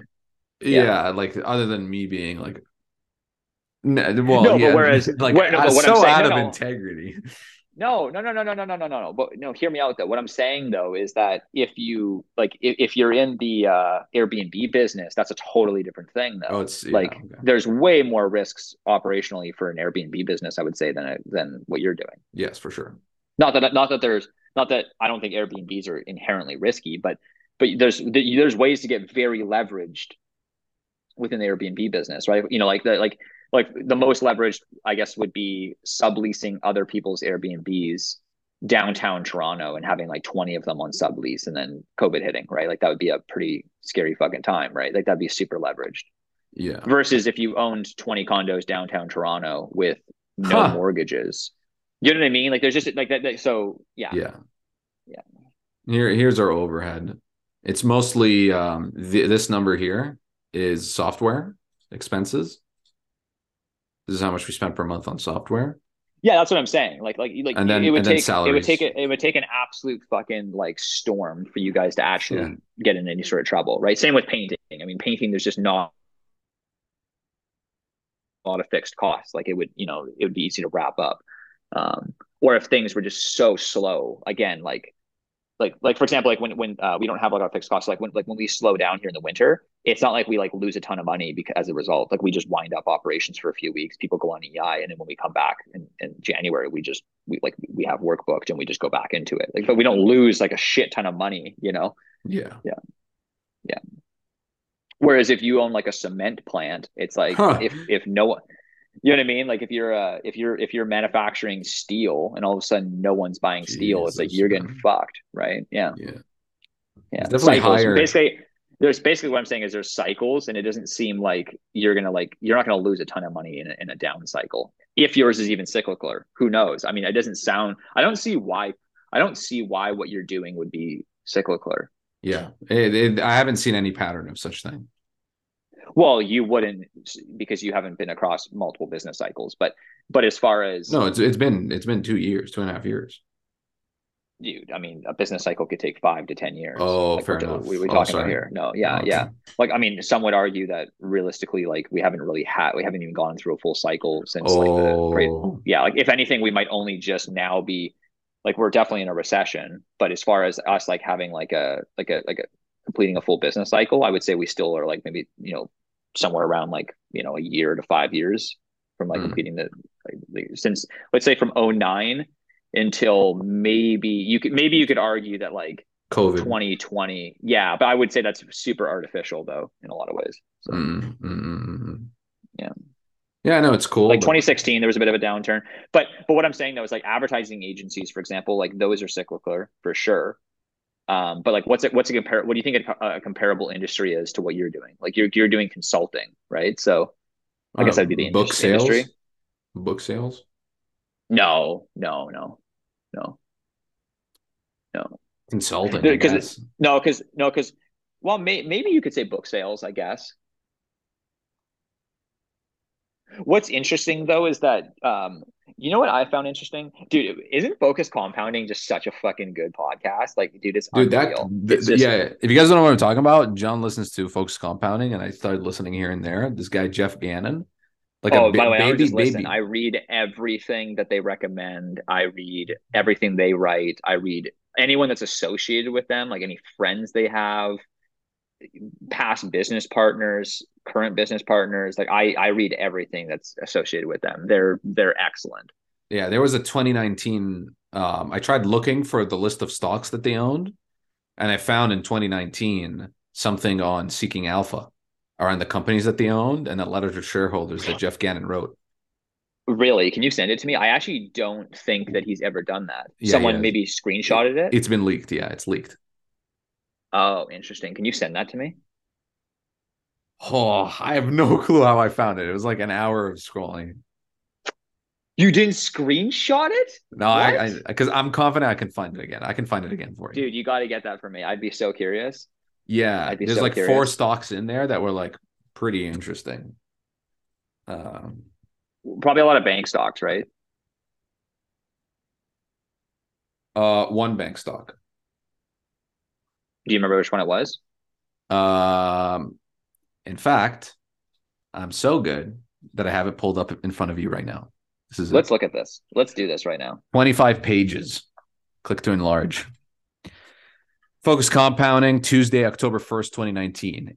We're 0 for 1 on assets placed so far. Andrew Kuhn to Jeff Gannon explaining why we could skip schlepping 4 miles through Manhattan to see a half-built condo tower in person. I just want to hold on. Let's not bore the people that are listening. I just get to the part where it shows the stocks, and I'll walk through what I think is interesting about it. Okay. Because the rest of this is all going to be super boring if we start reading any of this. So during the quarter, we completely sold off 2 stocks, Queenan Land Association and Computer Services. We bought one new stock, NKR.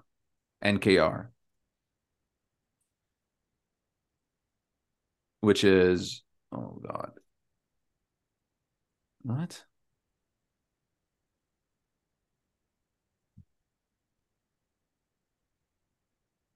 What? There it is. Oh.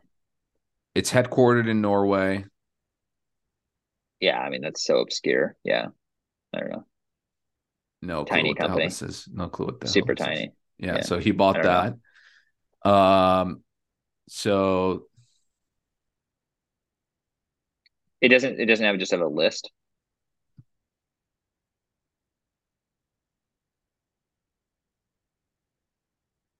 I don't remember our list. I remember going through finding the bolds and then looking up the companies in bold. So these are the ones he sold off. I simply put more of your money into stocks like NACO, computer services, and OTC markets. Yeah, that's one of his ones that he really likes is OTC markets. Yeah, I doubt that he's still buying it to this day, but yeah, it's a American financial market providing price and liquidity information for almost. It's basically it's a stock exchange. Like it's like the New York Stock Exchange or the Chicago Mercantile. Yeah. Oh, look at that, dude! It's 2019.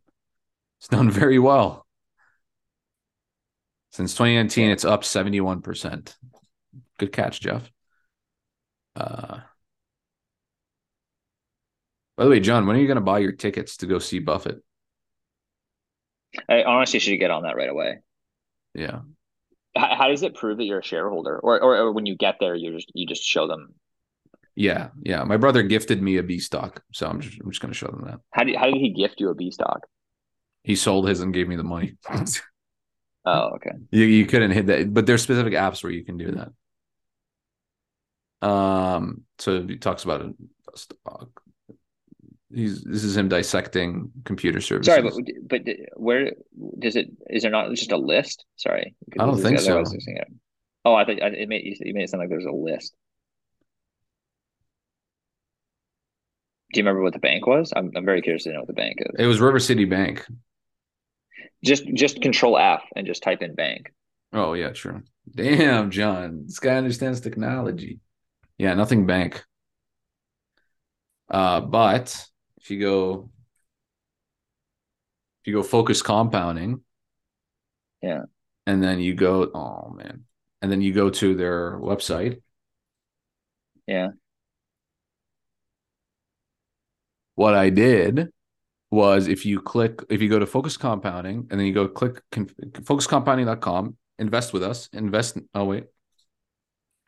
there's like a portfolio, and then you scroll through the slides, this randomly generated sample from Focused Compounding's current watch list. Yeah.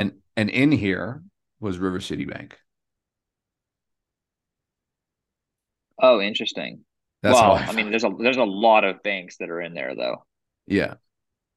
There's a lot of banks. River City Bank right here. River City Bank. There's a lot of banks in there, though. There is, yeah. Wine Group, Callaway's Nursery, Emerald Exposition, Tower Properties, Beaver Coal Company, California Orchard. He likes wine, natural resources, and banks, as well as a lot of insurance. Yeah. Yeah, it's interesting. Okay. I'm surprised you were able to find that. Yeah, and that thing on Seeking Alpha. Who posted it? Oh, I have no clue. But you see at the bottom, this slide was uploaded in March 2022. So this is pretty recent. Huh. Yeah. So you can kind of look at the code of the website and figure out when they posted it. And then, I was just looking up. I found the name of their firm, and then there's like a bunch of websites. So it's Focused Compounding Capital Management. If you type that in and then letter to shareholders, this thing on Seeking Alpha pops up, but there's nothing else. Absolutely nothing else. Oh, there you go.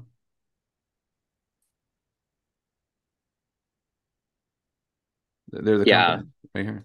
Jack Henry and Associates, MLP. That first one's. Oh, that's computer. Yeah, it's only 4 companies. That's crazy if that's the case, that they actually have a fund with only 4 companies. I doubt it. In 2019. No, I know, but I doubt that. Oh, here's Adrian saying that he's wrong.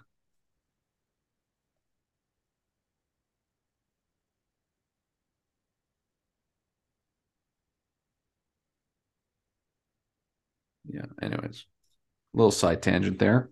A little fun. But where was I going with that originally, though? That you can invest anywhere around the world. No. I was talking about. I brought up focused compounding for a reason. Oh yeah. Oh yeah. I think I was talking about. Well, no, I don't think so. But either way, I guess we can just move on. The things that I've been listening to a lot of their podcasts, because we had to do a lot of driving, like to and from cities, and I've been listening to a lot of their podcasts and just thoroughly enjoying. They're pretty good. They're really good, man. They're really, really good. They're like no fluff too, because like a lot of the like stuff, like there's so much like just nonsense out there as far as like yeah. Yo, I tried looking into how much it costs to bring on guests on the podcast. So Austin and I were spitballing. We're like, oh, what if we got Alex Hormozi to come on the weekly call? How much would that cost? So, we looked at all the money we made from the Patreon and like, that's maybe that we could bring him in. was like a couple of grand. And so I started doing some Googling and searching. And I'm sure you could get them for like 30 minutes for a certain amount of time. So but I bet it would probably be for 30 minutes. No. How mumuch to get Alex Hormozi on the podcast? Yeah, but how much time though? That's 2 hours thing here. Well, 2 hours is that's a lot. Okay, so let me do the math on, because I mean I bet his rate isn't like consistent. Like I bet 30 minutes is like a lot cheaper than 2 hours. You know what I mean? So, but for 2 hours, whether you want to have him on a live event or a podcast, it's flat. Oh. Are you paying for? You probably have to pay for all his accommodations. It's probably around an hour. Now that I say it and I'm thinking about it, it's probably around an hour. Like an hour speech, an hour keynote, an hour podcast. Okay. Yeah, it can be. Yeah. Okay. I mean, not accounting for like hotels, food, all that kind of stuff that he probably want you to pay for. I'm guessing. An hour. Alex Hormozi weekly call.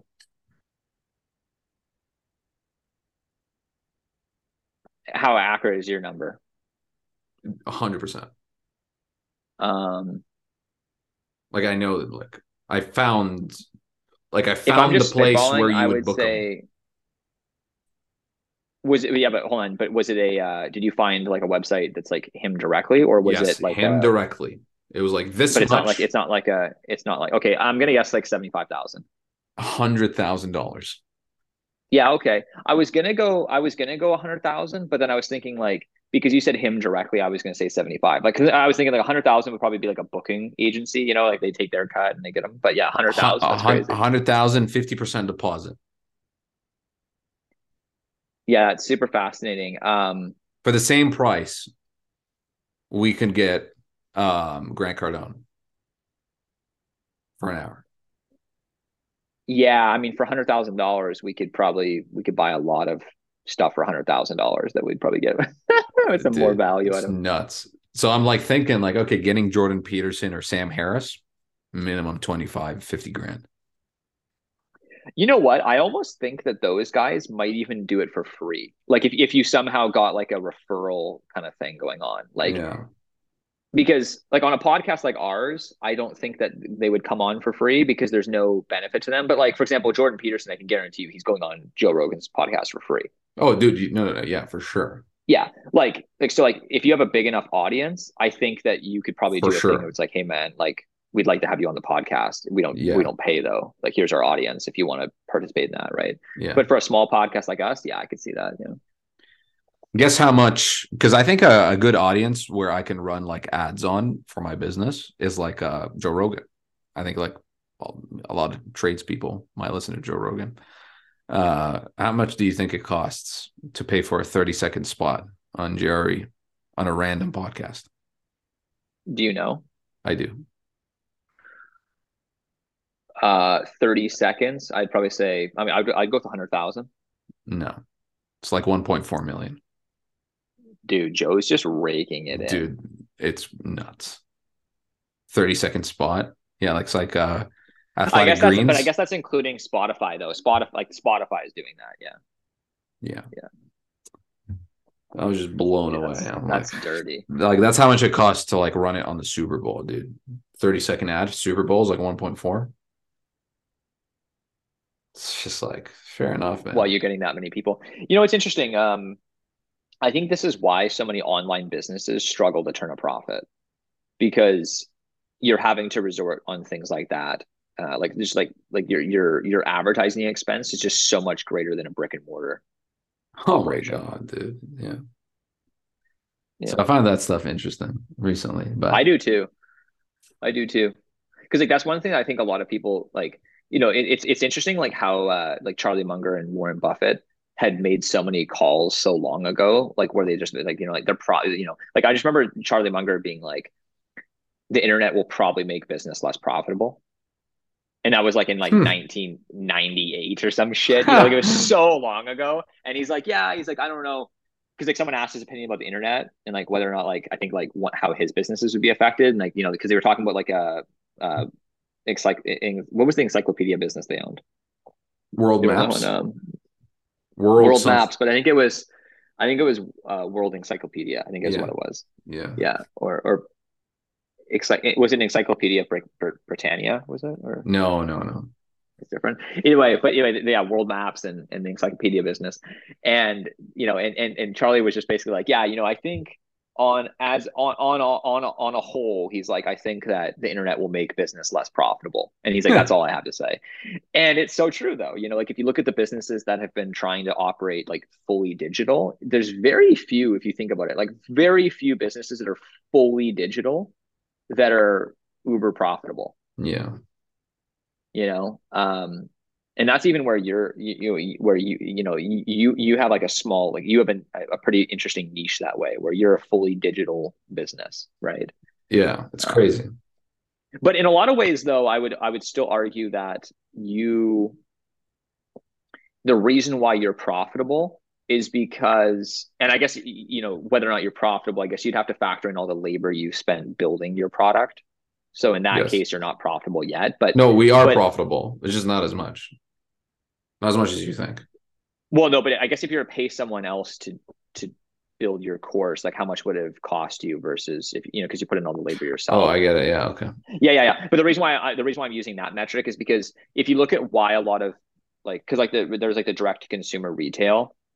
And just that whole industry as a whole has just failed to be profitable. Like I can't really think of even a single example of a profitable enterprise that's direct to consumer. And there doesn't seem to be any like size advantage with that either. Like, maybe the biggest direct to consumer would be like Wayfair maybe. But none of them have proven to be profitable. But you'd think, because like their whole pitch originally was, okay, like direct to consumer, there's they explain the supply chain to their customers, saying, there's a manufacturer, there's going to be a distributor, there's a retail shop, and then there's you. And they were like, we're just going to cut out the middleman. Like there's no more distributor, there's no more retail store, there's no more salesperson that needs their commissions. We're going to manufacture a product and ship it directly to you. Like, so this is why we're going to be able to charge less. And here's why, so as a whole, a lot of these businesses have maybe been better for the consumer, but they have been terrible for shareholders. Like none of these businesses have proven to be profitable. And I think the reason why is what you just said about how expensive it is to advertise on Joe Rogan Experience. The internet as a whole, to get traffic, is just a lot more expensive than the physical world. Especially if you don't know what you're doing. But I mean, a lot of these businesses are not. But a lot of these businesses are not necessarily incompetent. Like I don't think that Wayfair's marketing team is any worse than you. But where I was going to go with this though is I think the reason why your business is profitable online is because you don't really have a cost of goods sold. What does that mean again? Well, my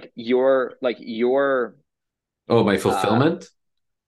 Well, you have operating expenses, So but the actual cost of producing your product is effectively nothing.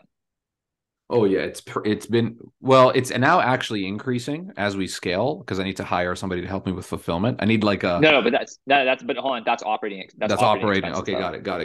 Yeah, that's different. So your gross margin is like 99% on the product. Well, that's if and only if we didn't spend money on ads, but there's cost per acquisition.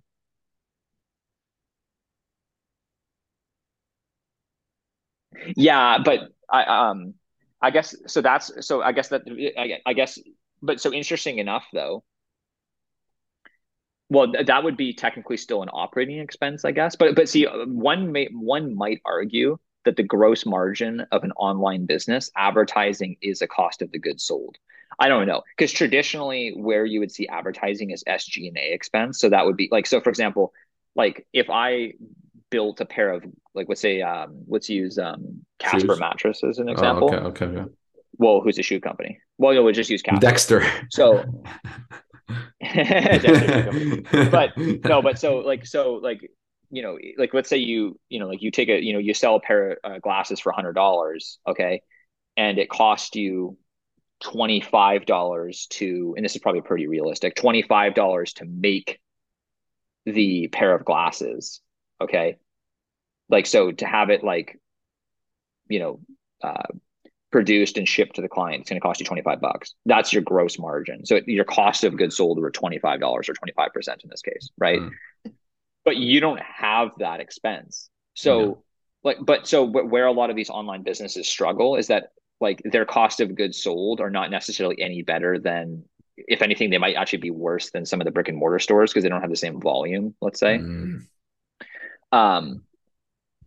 Or they have to produce things in a certain way that makes it more shippable or something like that. But so their cost of goods sold is the same or worse than a lot of the brick and mortar stores, but their advertising cost is just through the fucking roof. Because I was saying this to Trisha, it's like, you might accidentally stumble upon a brick and mortar store, or you might have, like, let's say you're a repeat client, you only really pay, like, the customer maybe advertises you, or the company maybe advertises you once, but then you're a repeat customer. So you go back to the store over and over again.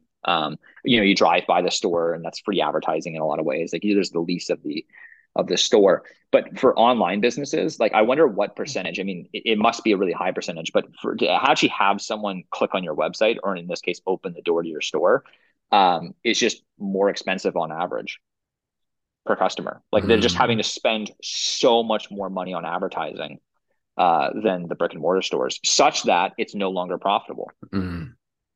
But because you don't have any cost of goods sold, like, your advertising cost is probably pretty high, like, in relation to a lot of businesses, but you also just have no cost of goods sold because you're selling IP.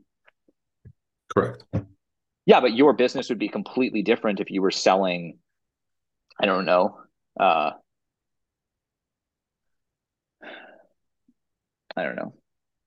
just anything that costs money to produce. Yeah. True. Yeah. Has its advantages and disadvantages for sure. We'll see what happens.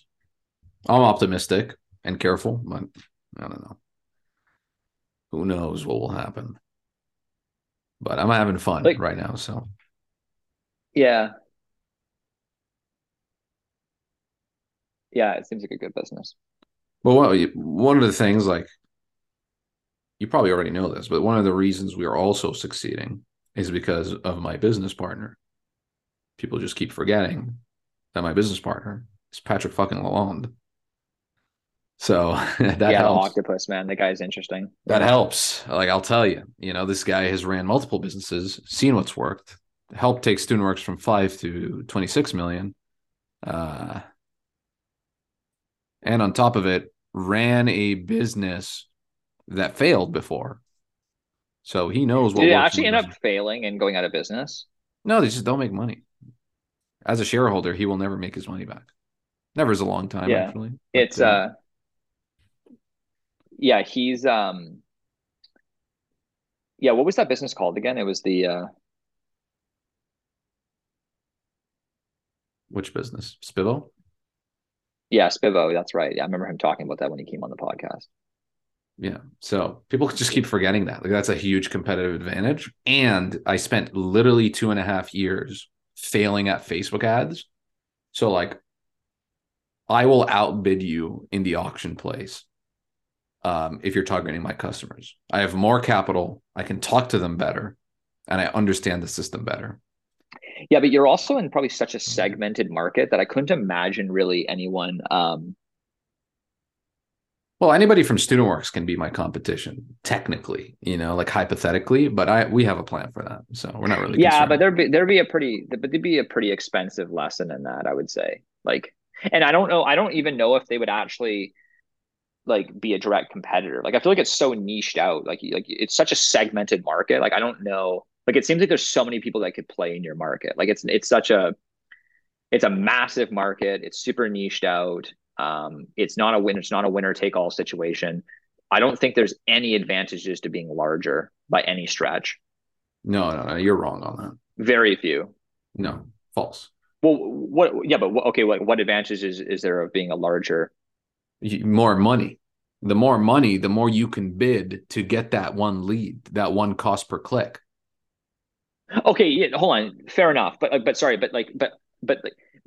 after a certain point, it doesn't end up being that much like an advantage. Like, I'm saying, like the difference between the difference between someone who's just starting out, who maybe has $50,000 in operating capital, and a business that has $1 million in operating capital versus one that has $50 million. Like, I don't think a guy with $50 million is going to do way better than you. You know what I mean? Like, does that make sense? Like, I don't think there's massive advantages in your industry of being larger. There's obviously some advantages, but I mean, there's advantages in any business of being larger, but as compared to what, I guess, is a better question.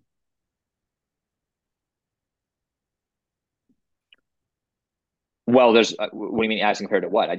All I'm saying, I guess what I'm trying to say is that in your industry, I just think there's a lot of people that can win. Like, it's not fair enough. Isn't that every industry? No, not at all. Steel, there's maybe two winners. Yeah. Yeah, that's an oligarchy, pretty much. No, but hold on. Railroads, there's one or two winners in any market, right? Oh, dude. You know? Fair enough, man. No, yeah, but Red Ocean, Blue Ocean. Yeah. Yeah, these. I mean, I'd even say in painting, like, it's pretty, like, I don't think that, like, Kelowna could have 10 major painting companies all do really well. Like, I mean, I don't know how much paintings are in Kelowna, but like, there's a certain market of, let's say, repaint painters. Like, so I'm just gonna guess that there's probably somewhere around $15 million of repaint work done in, well, maybe more, but let's just say $15 million for shits and giggles. Okay, so is there gonna be like, what, 15 businesses doing $1 million? Or is it going to be like a 50-50 split between, like, 50% of that's going to go to, like, larger, more established businesses, 50%? Oh, dude. Yeah. I don't know how you can say that so confidently. Like, how, like, on what I'm not. basis? No, I'm not. No. I did not say. That's why I specifically said I have no idea what these numbers are, but I'm just hypothetically saying. Got it. Okay, cool. Yeah. But what I'm saying, though, is we're probably getting to the point where eventually in the next few years, like within painting, like, you know, like, I don't think you're running a $10 million painting business in Kelowna if you're only doing repaints. Is my point. Like, so at some point in time, there's a limit, of course. There's a limit. Yeah, but in your industry, though, I don't think there's a massive, like if someone came in and started competing in your industry, there's no barriers to entry in a lot of ways. Like, anybody can just, like, make YouTube ads and face, like, there's no barrier that way, right? So it's super low barrier to entry, but at the same time, I think that it comes down to the operator. Like, it comes down to you, like, as the individual. Like, if you're not a good, like, it seems like a heavy, like, a focus on, like owner operator model. Yeah, like the talent. Like, it's going to come down to the course that you've built, and then you as an individual. Yeah, but so if someone came in, they're a shitty individual, I don't think they can compete against you, like, in any way. Well, I'm excited for the day we get a competitor. It'll definitely light a different fire in my belly that I haven't felt since StudentWorks. It's the need to crush. I don't even think you would notice if you had a competitor. Interesting. Yeah, cool. The market's just so segmented, right? And so, like, it's not like you would see them or anything like that. Like, you know, maybe, like, I doubt you'd get on a call and they're like, no, hey man, like, I actually got 3 quotes. I'm gonna go with this other guy. Like, it's maybe, yeah. And I also think that you can just continuously just differentiate yourself from your competition. Yeah, true. I don't know. I guess I legitimately am not smart enough to answer that. I have no clue. You're never going to get to the point where you can't grow. Well, it's not. You don't have to be smart enough to answer it. You just have to be smart enough to think about what's probably going to happen, or what the odds are. Like, yeah. Yeah. Well, Amer, what's the odds that someone starting a StudentWorks business tomorrow, someone from StudentWorks opens up what you're doing right now and puts you out of business? I'd say it's fucking 0. Oh, out of business, yeah. Yeah. No, but even takes from your business, I would still say it's 0. Like, the odds of them, like, someone coming into your industry and actually affecting you, like, you're just like, there's too many, like, there's just so much competition. I have a hard time believing it's going to directly affect you individually. I see. Yeah. Yeah. Whereas in painting, I think that's a totally different thing because it's a way smaller market. If someone came specifically into Kelowna, like if you Amer came to Kelowna and operated a painting business, it would materially affect me for sure. Or at least it would change the landscape of the business of running a painting business in Kelowna. What a dick move! Imagine.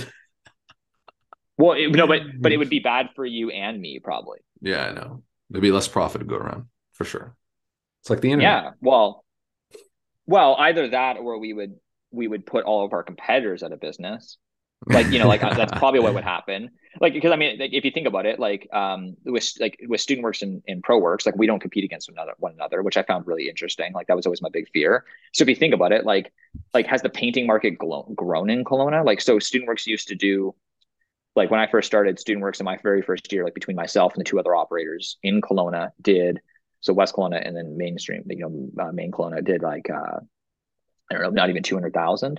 Whereas now, 8 years later, between ProWorks and StudentWorks, this year we'll probably do, I don't know, like over 2 million. Right. So like that has to come from somewhere, like that, like someone has a smaller business as a result of that. Right. What I'm saying is I don't think that's happening in your industry. Fair enough.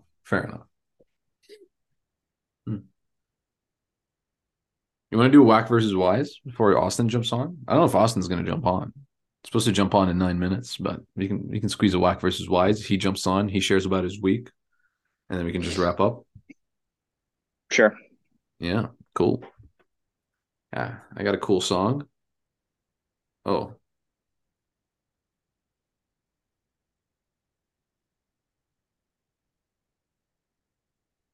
Oh, yo, he's been trying to text us. He's home.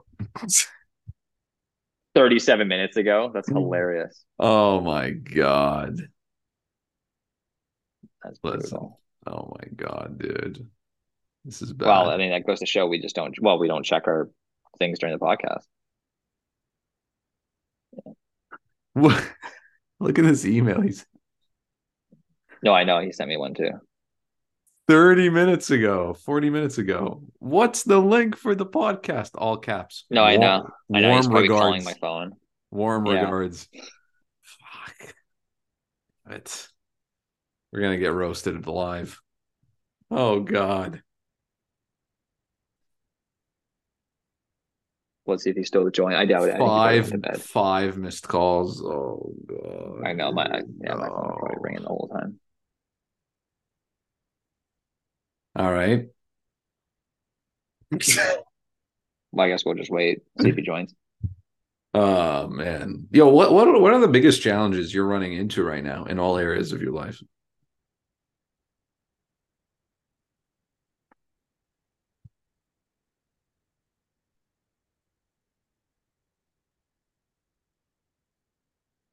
I guess what to spend my time on.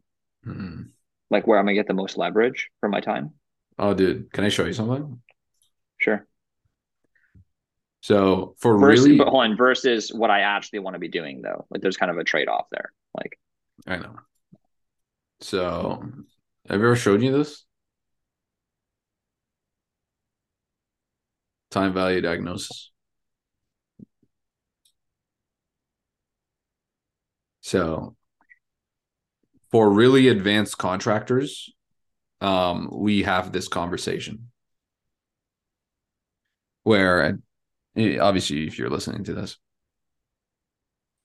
I have like a chart that goes from left to right with headlines on the very left, negative $100 per hour. And then it goes $0 per hour, $50 per hour, $100 per hour, $1,000 per hour, $10,000 per hour, and $100,000 per hour. And within each bucket, I have different activities that you can be spending your time on if you're running a contracting business. For example, $100 per hour activity is cold calling and following up. A negative $100 per hour activity is breaking promises, avoiding problems that need to be fixed, eating. No, you definitely showed this to me before. It's fascinating. I mean, I definitely think about this. I think you should take this and build on it. So, because this is specific to my ideal customer. In my own life, I have my own version of this. I think you should create your own version and then fucking staple it on your wall, because the name of the game right now is you're not really limited with time or money. Your main limitation of resource is your decision making and your constant ability to calculate opportunity cost. Yeah, well, there's a part of me though that like, okay, so I would say this is the biggest challenge that I'm like, I don't know if this is a challenge though, but here's the biggest like kind of thought that goes through my head is like I want to transition eventually to being a full-time investor, but certainly in the short run, that doesn't necessarily mean I'm going to make more money. Like it could potentially comes at the cost of me being a better business operator.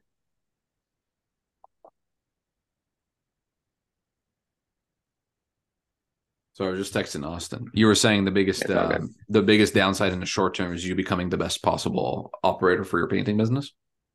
Well, no, it's just a matter of me. No, it's just a matter of me like the time that I'm spending, let's say, trying to become a better investor versus trying to be a better operator definitely there's an opportunity cost there. Like I could potentially be making a lot more money as a painting contractor or, spending a lot more time on Pure Air, let's say.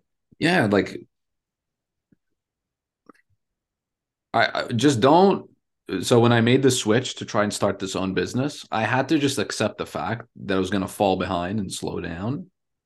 And I think that's like now maybe what you're approaching is maybe, you're making a lot of money right now.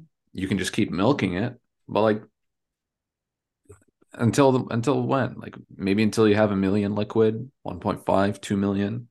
It's all arbitrary. It's a matter of me changing. Sorry, like the challenge then. So that's the dilemma. Is like, okay, like I can either continue working in these operating businesses like on a full-time basis and really heavily being involved in them, but ultimately I really want to try and transition more into and I think Tristan's seeing this too for himself, which is that like the only way that I'm going to get like supremely rich is if I start really working only on the businesses and focusing on the capital allocation. Like that's just the only way that I'm actually going to get like as rich as I really want to get. Like I'm not going to get rich if I continue just doing like sales calls for a painting business. Like in the short run, so, obviously. Johnny, here's the question then. Are you okay with making, having the business be 70% as efficient as it is today? If you can make that trade-off where you're the CEO or the, well, there is probably a balance between the two. Like, it's not like because I have operating businesses that I need the cash flow from, but I also want to make sure that I can, be an intelligent investor as well. So, and it's like, there's a certain amount of time that I have to spend on investing to not make massive mistakes. But at the same time, there's a certain amount of time I have to spend in my operating businesses to not like have them like fall into decay, right? Like and there's certain milestones I have to get them to in order to like have things go desirably. And certain key people I have to onboard. Yeah, this is actually what Berkshire Hathaway is. It's funny enough. That's literally what Warren Buffett had to figure out. It is, honestly, and it's getting exciting because I'm realizing more and more. Dude, that should be your question in Omaha. Once we go to the thing, you should line up with me. That should be your question to Buffett. Well, interesting enough, really, if anything, I feel like I'm Warren, like, so, just, I mean, whoa. Hold on. No. Hello? I wasn't about to say what you were about to say. Okay. I'm still here.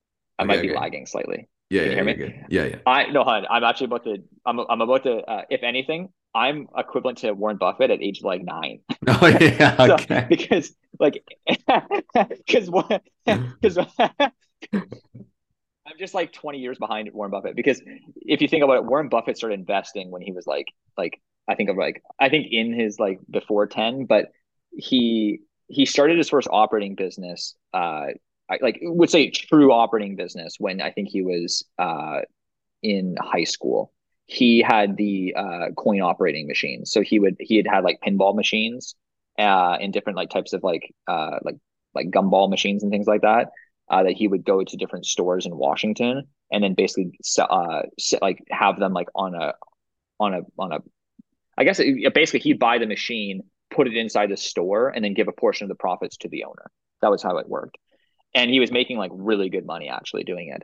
So, and then he was investing on the side. That's just how I feel. Like, so I'm just like equivalent to like Warren Buffett at like age 12 or something like that, you know, like, so I'm just starting out investing, I'm making mistakes, and I'm like trying to spend time on that, but I'm like operating like these like pretty simple businesses, like, you know, like painting and indoor air quality.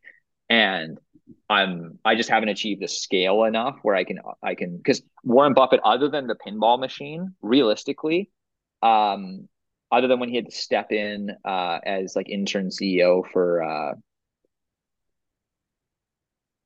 Lehman Brothers.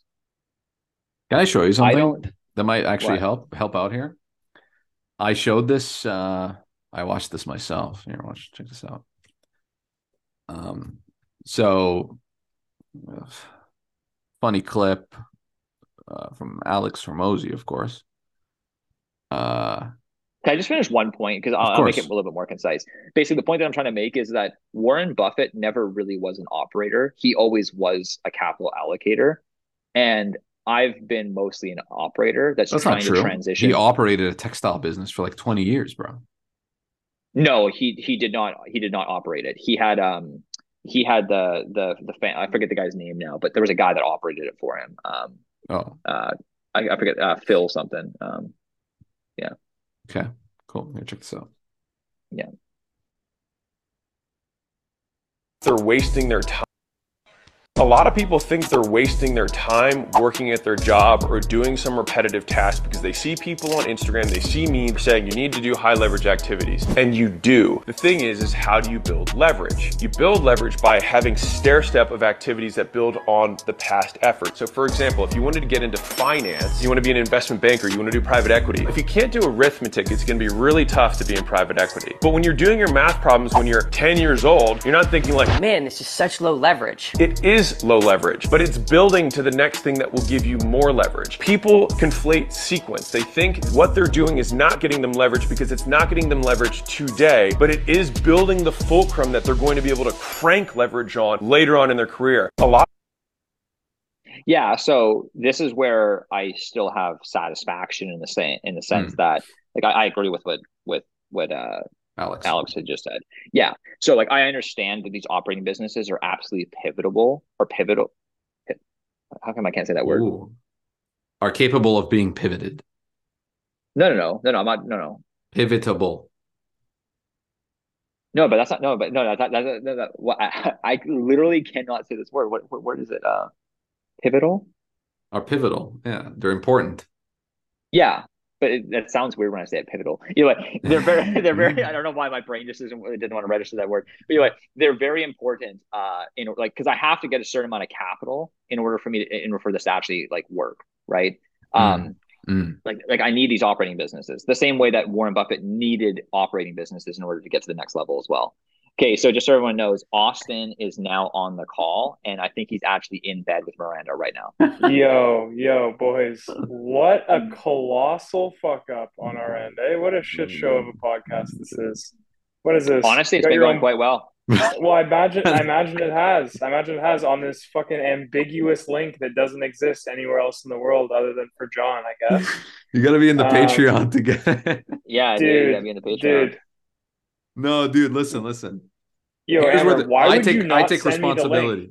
I take responsibility. This is totally my fault, and I'll tell you why. You said I can jump on when I get home would be until 9:30 p.m. approximately. So at 9:20, I'm like, okay, I'll just start sending Austin this. So I John threw his phone, I threw my phone. That's like the most subtle way of saying, hey, Austin, it's my fault, but here's why it's actually yours, but I'm going to act as if I'm taking responsibility. Yo, that's what I just said. No, but I should have sent the link earlier. No, but when you said, can you jump on at 8:30? I said, yeah, no problem. I'll be on until 9:30 approximately. So when I got home at 8:30, I'm like, where's the link? Oh God! Well, now it's an hour later. It's now at 9:34. Well, it's good night, Austin. I was in another Zoom room with some of our Patreon members because I was sharing what was going on with our Patreon group in the background. I'm like, boys, I'm like in our Patreon group that has like 16 people in it. I'm like, hey, I'm locked out of the podcast right now. Anyone want to chat? So I just jumped on a link with Max. That's awesome. Max, Dan, and Brady. Wow. And, dude, how's Brady doing? I haven't. Oh, I guess you haven't talked to him in a while, eh? Or I guess you're in New Zealand, right? Like, yeah. Yeah. Well, I was only there with them for 15 minutes, but yeah. Anyway, this is jokes because I was talking to them about starting a podcast because they're talking to me about starting a podcast. They're like they want to start because they have an accountability call every week. I think because of this podcast, like our that's call, awesome, right? Wow. So it's Max, Brady, Zach, Dan, and Skylar, I think. And we came up with a sick name, the Five Alive Club. No? Like the old Five Alive brand. That's actually kind of sick, I think. What's Five Alive? You don't remember that juice? Five Alive? No. Well, Austin. Amber, do you remember that? No. What? No. Dude, what was that? What was that one? You locked me out of the podcast, and then you don't remember Five. No. It's not that we don't remember it. I don't think it existed. What was that? Like Batty Cat. What was that? Welcome back, Austin. What was that one cartoon that you? What was that one cartoon that you made up that one time? The cat. Cat dog. Cat dog. Yeah. Yeah, dude. Cat dog. Not real. Dude, no one heard of cat dog. It's a conspiracy. Cat dog.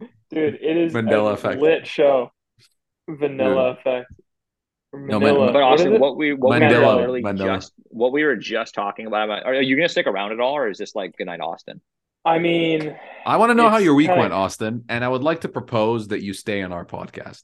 Like, I don't want you to go start another podcast. No. I'm not going to go leave you guys. I thought you were starting a competitor in retaliation. They were going to start the pod. Like, they were already thinking of turning their weekly call into a podcast called the Five Alive Club. Because they're already five guys without me, and I'm also not going to. Yeah, I said I'm the inaugural guest. Like I have to be in that. So anyway, quickly, John, or I guess John, you wanted to say something, and then I can share about my week. I can share, and then I do have to go. Gotta hit the blankets, but fair enough. Yeah. Well, if we're gonna talk about your week, let's talk about your week. Yeah, I want to know how your week. Well, Okay. Honestly, one of the busiest weeks I've ever had in a long time. Just my last full week of production.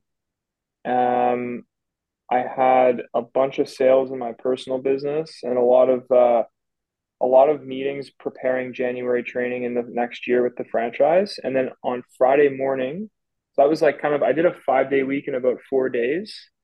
And then Friday morning, I left at 5 a.m., drove downtown Toronto, did with our Toronto West division with Dan. So he's the Toronto West franchise. We presented 2 quotes to a condo corp. We went and did a final walkthrough with one of his big clients. And then we went and closed a nice little roof in like a suburban area. Nice little, probably like a 13K re-roof. With the shed in the back, got it all closed. And this franchise is like really, really production strong, but definitely has some sales challenges. So it was nice to like have a really hard quote with a lot of objections and close. That was really nice.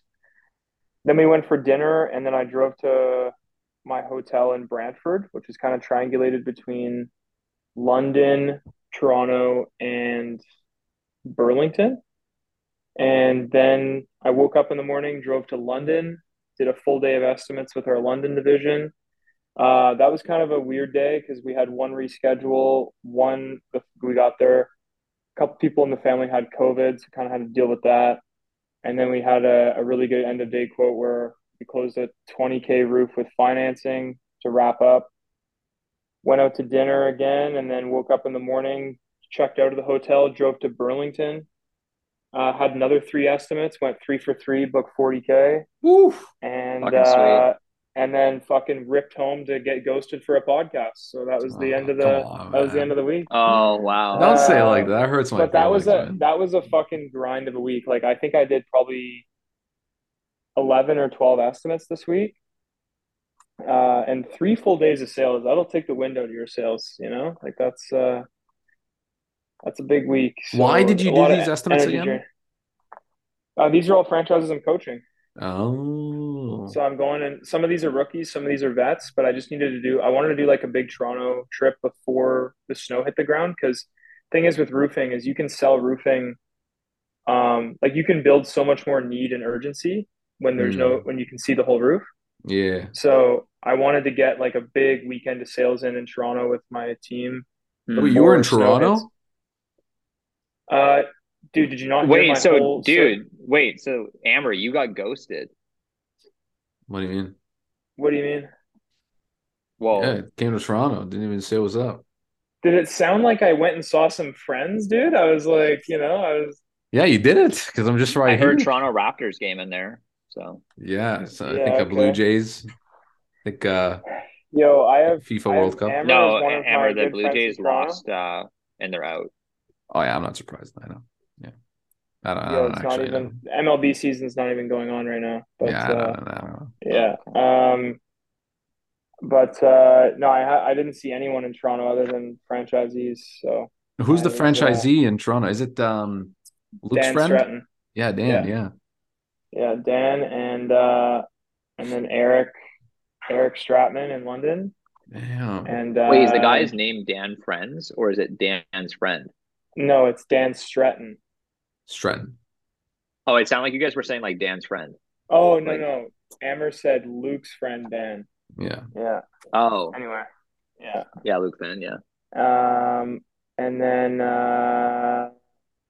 the other guys knew Josh in Burlington, rookie franchisee. So anyway, Amber, I'm sorry I didn't come peep in there, give you a little foot rub and what the hell are you talking about? Foot rub? Tuck you in. We could have sat in your sauna there for an hour, Dude, I would have taken you to the gym and it would have been sick. I would have paid for the guest pass, sauna, cold shower, steam. Amber, I would have beat you in golf. Nothing. Mini bowling. God, dude, this podcast is going to cause me to have a fucking stroke right now. There's even a bar there.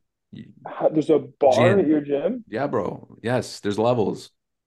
Yo, what? There's levels. So I did not have any. Did it sound like I had spare time in that weekend there? Actually, hold on, guys. Okay, I have a question for Austin. So, Austin, Trish, this is a question from a friend asking for a friend. Yeah, her name's Trisha. So this house that you're building. Yeah. Like, so you, like, just to clarify, you bought a parcel of land and then you're building, like, so you hired like a company that builds like a modular home kind of thing, or like, what is it? Yeah, that's exactly it. What's the company called? It's called Maison Côté. Yeah, okay, that's actually the one that we found. Yeah, because we were trying to source it out, like to see what kind of houses, like, because like we were staying in a house like in New Zealand that looks like it was like probably like similar to what you were getting, like because it was all like you could see how it was like built, like it was like a modular kind of thing. They're actually pretty cool, dude.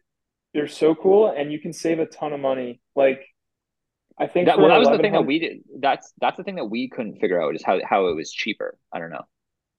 Well, it's cheaper because they build them year round in perfect conditions with no effects of weather, and the raw materials are so optimized for how they order in bulk. Like, they frame every house the same way. They use the same materials.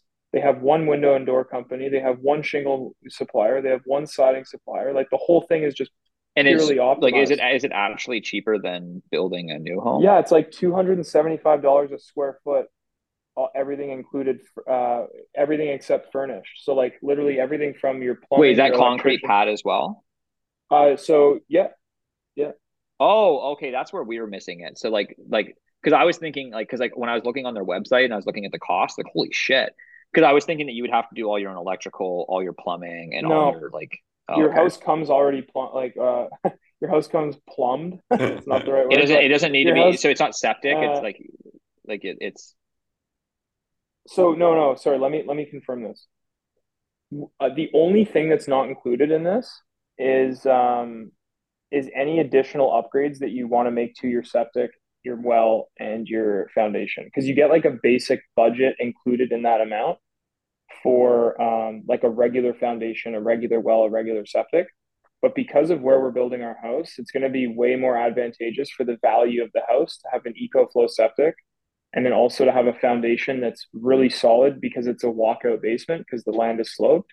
So we're choosing to like spend a bit more there so that the house is actually like, we're building a house that's going to be really well fitted to the parcel of land. And but like, for example, if we're going to go over on that 275 a square foot, then we can include that in our mortgage, or we can just pay for it. So effectively, that was my next question, is that can you finance it? Yeah, so we're building a house, 1,100 square foot house. Technically, it's one story, but we're putting the ceilings, so it has 9-foot ceilings in the basement with a walkout. So it's kind of like 2 stories, but I guess legally it's one. And it's going to cost us around $350,000, everything included. But not the land. Exactly. So we've already bought the land separately. Like we bought the land in March. Did you pay cash for the land? No, we actually got a bridge. It's a kind of a mortgage in 2 parts. So we're gonna put, I think it's gonna be 10%, depending on when we get the house. I might choose to put 20% down. But it's currently it's 10% down on a mortgage for the whole thing.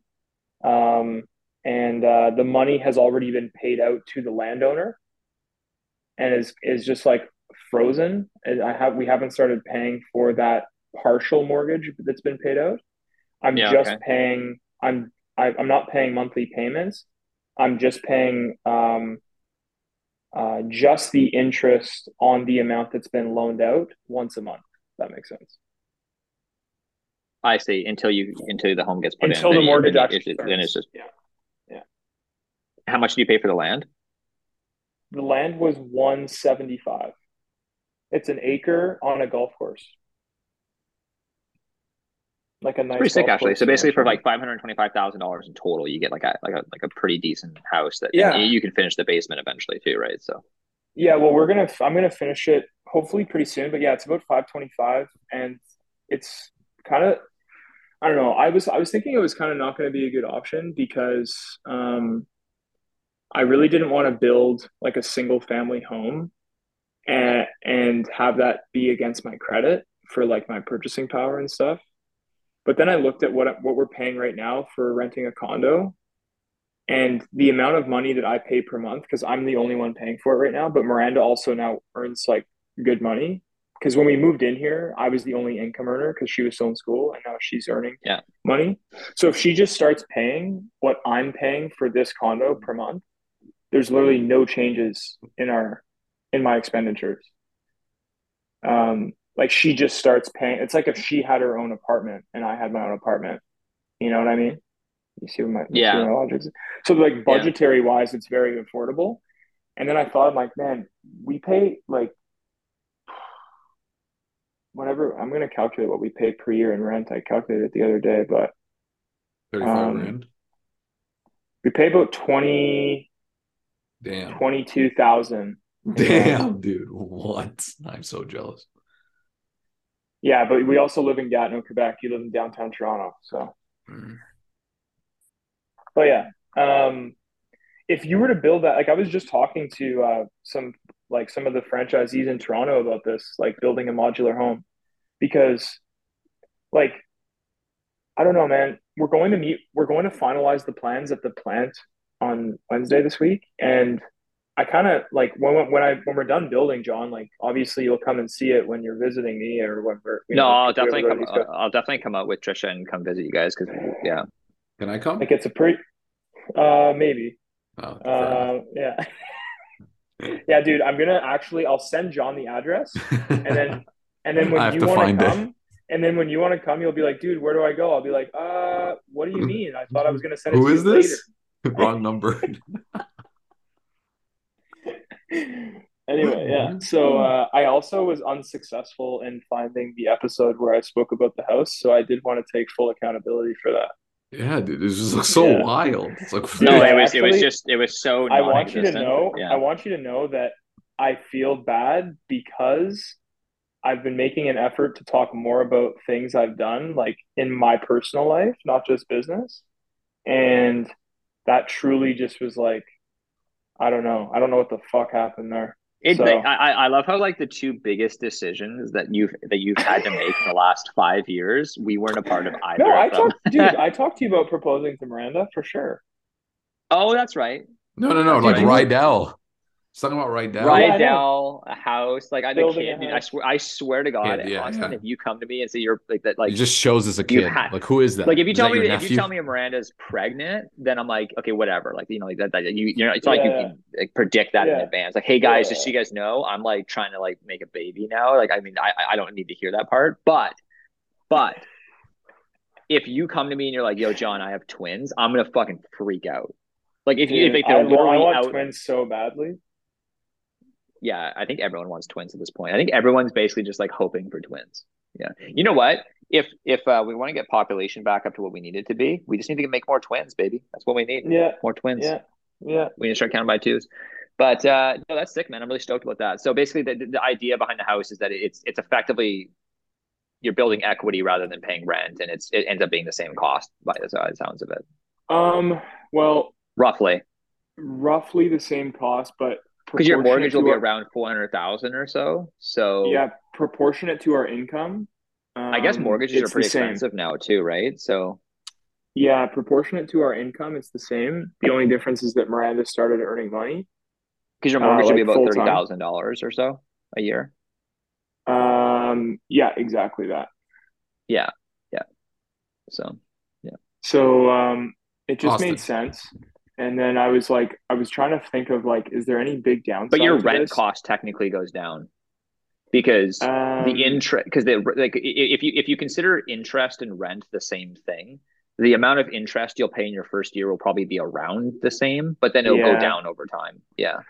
Yeah, and I also purposely want. How's the value on those? Like, what's the like? Do they hold value or do they depreciate? Well, where we're building is quite. Like we're building on a golf course that has a bunch of very nice houses, so naturally it brings up the value a little bit. But like we're being strategic with what we're doing, especially with height of ceilings, and also keeping the walkout accessible so that if we wanted to, we do have the ability to turn it into an apartment. Miranda's definitely opposed to that, given that we want to have children, but it's nice to have the opportunities there. Yeah, for sure. No, but what I meant though is like, does that style of house hold value, or is it like? Because I know like mobile homes, for example, do not hold value, like trailer parks, like in general. Well, I mean, it's a single family home. It's not a very massive house. Obviously, we're getting it built and like dropped on our. Like we're literally. But is it considered like a trailer to some degree, like or like not like no, is it considered like a mobile home at all, or is it? No, it's fully detached fixed home. Yeah, like we have to. So it's yeah okay. So it's basically it's no different than if you were to just build one. It's just a different form of build. Yeah. Exactly. Yeah. Impressive. Yeah, it's cool that you're doing that. Well, I appreciate it, guys. Thank you. But it is. Is the cost roughly the same across all of Canada? Well, you looked up that company. Do you know if they service everywhere in Canada? I doubt it. But I'm saying, I'm wondering if there's companies there's probably companies that do the same thing in BC though. Yeah, for sure there are. Yeah, I don't know actually. I didn't really look into that. I looked at two different modular home companies, and Mark, the Mark I run my business with, he just finished building a modular home with his partner, and they just moved into it like maybe a month and a half ago, and they use the other company, like not the one I use, but there's really only two where we live, and he didn't have the best experience with them. Like, yeah, he obviously has the house and the house is great, but like just the whole experience A to Z wasn't like super fun. So I ended up just going with the other company, kind of just so we could see which one's better. And the guy I bought my lot from was a past painting client of mine, funny enough. And it was an off-market deal, which was really great because he he lives nearby, and he was only trying to sell the lot to people who like he knows, which is kind of jokes. Because he didn't want anyone doing anything crazy to it. It is kind of funny. And he builds a lot of houses because he's a developer, or not a developer, but I guess like he's like he owns a bunch of lots. He builds these modular homes and then sells them. So whatever the hell you want to call that. He either sells them or Airbnbs them, but he doesn't build the houses. He just gets the modular home company to do it, and then he profits off of it. But he's used both modular home companies before, and the one I chose is the one he's had the better experience with. So, dude, what an amazing John, connection. I know, dude. And think about like, this guy just messaged me. Like this guy messaged me off a Facebook post ad that I made in 2018. You know, it's like wow. About my student painting business. Like, what the fuck? Yeah, that'd be pretty interesting. It'd also be a pretty affordable way to build an Airbnb. That's like perfect, like the perfect size for an Airbnb. You know, I know, John. You should just move to Quebec, buddy. You and Trisha. Yeah, I don't know. I don't really like French, so. Well, nor do I. Yet here we are. Yeah. Well, I no, but I mean, 175 is not like that's not like that's. I mean, land in BC, like you can get lots for that amount too. Like it's like, are you right in the city? By the way, respect. You're gonna break the fourth wall here. Respect to our Quebec listeners. I do like French people. Je parle français. No, whoa. I like French people. I don't like I don't speak French. Like I don't want to learn French. Like it. I love French people. French people are awesome. Yeah, it's the French language that I have no desire to like learn. Quebecois, for sure. Learn Quebecois. Learn the culture. Yeah. But no, but that's interesting though, because I mean, as far as like building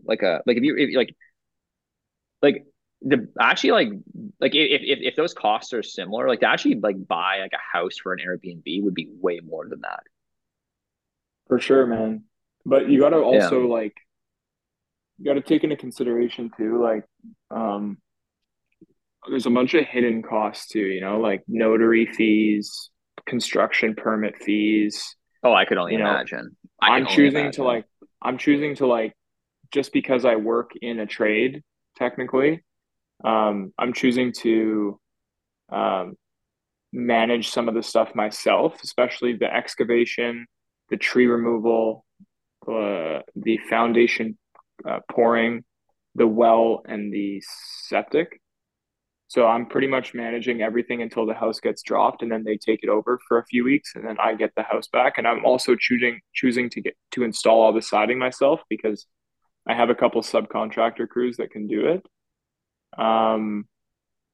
So I'm saving a bunch of money that way, so I can afford to build like get them to build a nicer, like not nicer, but like things that we want to, like, for example, we're doing a cathedral ceiling on the first story. So it's like a big open area, like I think it's like an $18,000 upgrade to like knock out the entire attic and frame it all with drywall and have like nice wooden beams going across and stuff.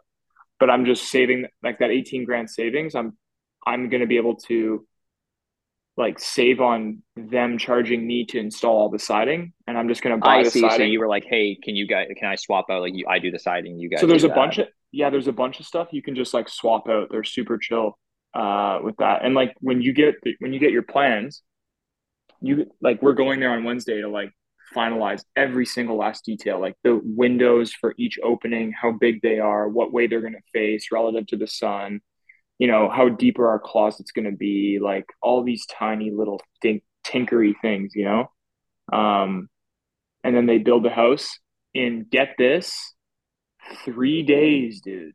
They build the house in 3 days. Like, fuck, what? Wow. Scary. Yeah, that's pretty cool. So when it's all said and done, I'm going to have you guys over there. Well, the year after is going to be my wedding. So you guys will see it then at the very latest. But you guys will be there hopefully like next fall. I'm thinking we're going to do a retreat for the weekly call again, right? So it could be like Eastern Canada, but in my section of the woods, and do it there. Damn, I like that. That'd be sick, actually. Yeah. Yeah. I'm still thinking we should do like a summer retreat as well in Vegas. with the weekly ballers. That is actually the definition of a baller. So that makes sense. Austin, we might be in Vegas. Dude, you can't. I doesn't listen to this fucking podcast anyway, so who cares? Oh, that was too far. We gotta edit it out. We gotta edit that out. Why would you say that? This is all being edited. Send me the audio immediately. No, dude, I can blur out. Okay, well, since you're editing this, can you guys tell me what the fuck you're talking about? We can't. We just can't. Amber, I don't need to send it to you. I can blur out the name. That's fine. Are you? No. You got to blur out this whole section. Like, this is all being blurred right now. What? No, dude. All I'm gonna blur out is the name. Who the fuck's gonna know what we're talking about? Oh, I guess that's true. Yeah. You're the one that said we're gonna go to Vegas. It's like, can I just confirm? Okay, so Amber, you're for sure going to Omaha, and you already have your flights booked. Me and my brother are going. Done. Okay, so, and then you guys should come. Austin, are you planning on going? I'm probably not gonna go. No. Okay, so I will go. Damn. Dude, why did you ask me? You said, "Are you going, Austin?" And I said no, and then John said, "So I'm gonna go." Meaning, like, now that I'm not going, John's like, "Fuck yeah, that's sick. I'm gonna." I'm gonna go. I'm gonna go. Like regardless of you going, I'll go. Yeah. Dude, we can just split a hotel. The three of us would be chill. Yeah. Yo, I just don't like. I'm not into Warren Buffett nearly as much as you guys. Like, I get it. It'd be pretty boring. It'd be pretty boring. Yeah. Yeah. I might literally not sleep and just stand in line to get a chance to ask him a question. So no, it doesn't work that way anymore. What would you ask him? You submit all the questions to Betty Quick now. Oh, really? Is that post 2020? Yeah, you don't stand in line anymore. Yeah. Wait, she asked the questions for me? Yeah. Oh, dude. No. She doesn't ask the questions for you. She picks the question. All of the questions that were submitted, and then she like finds themes and then invents her own questions. That's the worst thing ever. Yeah. Oh no. Yeah, dude. I know. Amber, what would you ask of Tim Ferriss? Did you hear that part when Tim Ferriss? Did you actually hear 2014. Yeah, 2014. Yeah, Austin, I literally have a note like in my phone where I've been coming. Literally, it's called Berkshire Hathaway question. And I've just been like working on different questions that I'm curious about. Give me your best one right now.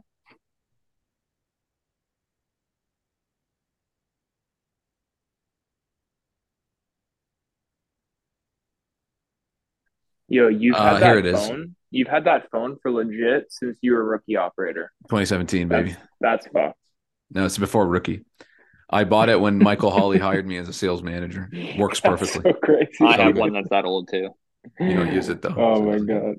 Oh yeah. Yeah, here it is. Here's the question. So if I was to go up on the mic, I would be like, Mr. Buffett, Mr. Munger, I've been thinking about the right question to ask for a year now. I've read, my name is Amber from Toronto, Ontario. I've been thinking about the right question to ask for a year now. I've read every report since 1966. I haven't done that yet, so I still need to do that. I have listened to every annual meeting. I'm almost done that. I had a friend say to me that if you ask the right question, you're able to act on it. It can make you very, very rich. So here's my question. What's your credit card information? And then here I get a few laughs. I get a few laughs here, you know. And then I'll be like, all right, here's my real question. I'm 24 years old, and for the past 7 years, I've been increasing my skill sets as a business owner. This has been allowing me to increase my earning power. All of a sudden, my productivity between 8 a.m. and 8 p.m. has been helping me make more and more money as I get smarter and smarter at the game of business. As an immigrant, I truly see a way to finally break the curse. However, this has given me a problem of understanding the opportunity cost from the opportunity cost when it comes to spending less time in the business and more time in other places. So here's my question. How do you willingly make the trade-off knowing with your time, knowing how much potential more impact you can make on the world? And it's not perfectly worded, but it's like, how how do you willingly make the trade-off knowing how much potential more impact and money you can make given your compounding skill sets when it comes to doing things outside of running a business, such as going on walks, hikes, and maybe going for the odd ice cream run? That would be my question, because he likes playing bridge. And I don't understand when you're Warren Buffett. And yes, you can say there's an argument on recovery, but when he's not recovering and rather spending his time like at a family dinner or playing bridge, like he could be making like in that hour, maybe 17 to like 50 more $million.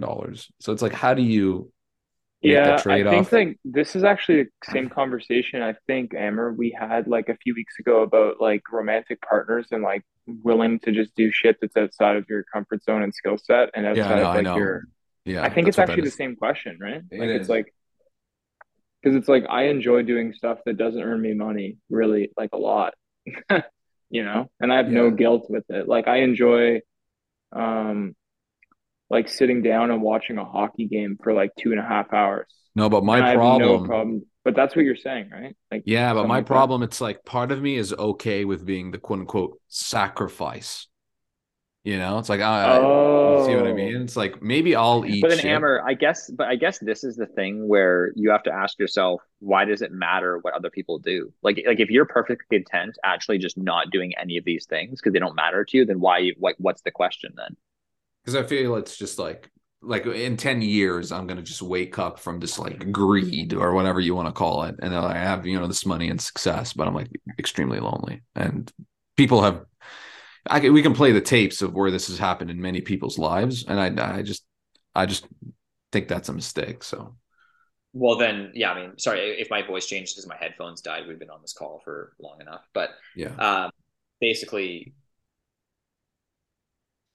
well, Charlie has a comment on that, right? I don't know what year this is, but he says, he's like, there's more important things to do than trade pieces of paper. Oh, yeah. This was early on. Yeah. He's like, if the only thing you've achieved by the end of your life is that you have the most pieces of paper, he's like, you've played it wrong, you know? Yeah, exactly. And I know it's right. I just need to do it. So that wasn't my final question. That was one of the drafts of my questions. I still like the question though. I think it's a good question. I like the question. I know for a fact, based on all of the ones that I've listened to, and Amber, I'm sure you can vouch for this, that question wouldn't land well. I don't think he would answer it very well because his attention span is just not like, I think he would just like zone off halfway through. Yeah, I was like, you know, more than money. I'm making money. Everyone's least favorite thing is when someone starts off with not asking a question. Everyone hates that. Like everyone's like, oh, fucking this guy's going to tell a story about his life. They start clapping. Yeah. Austin, when somebody's asking like a really long question, the audience starts clapping so they can just get them to shut up. Yo, that's savage. Well, Austin, dude, it's so brutal how many fucking times someone will get up there and they're just such a narcissist that they like tell their whole life story and everyone's like, dude, shut the fuck up and ask the question. Like, you know, they don't say that. They don't say that. But they basically that's like, yeah, crazy. They start clapping. Yeah. And then Warren will cut off a lot of people too. No, he doesn't. Yes, he does. There's been many times. Yeah, yes. Only climate change people who are like free the river or something. That was in 2018 or something. The Namath River incident, that was the only time he was stepping in. The other times he would let the audience do it. There's been Amber, come on. There's been many times where he's kind of gave a bit of a chuckle and he's like, no, he hasn't. I've been listening very carefully for that. I'm gonna jump off. Austin, I'm sorry. Amber, don't need to apologize, buddy. I know you didn't do it on purpose. It was honestly kind of funny. I had a great conversation with the boys in the other room there. So, okay, cool. We have an amazing Patreon group, dude. We're very lucky. We got some great people, man. Yeah, they're great. Shout out the Weekly Ballers. See you guys later. Thanks, man. Good night. Peace. Yeah, I think it was 2018 or 2016 was the Namath River protests and climate change. It just got too hectic, you know. But yeah.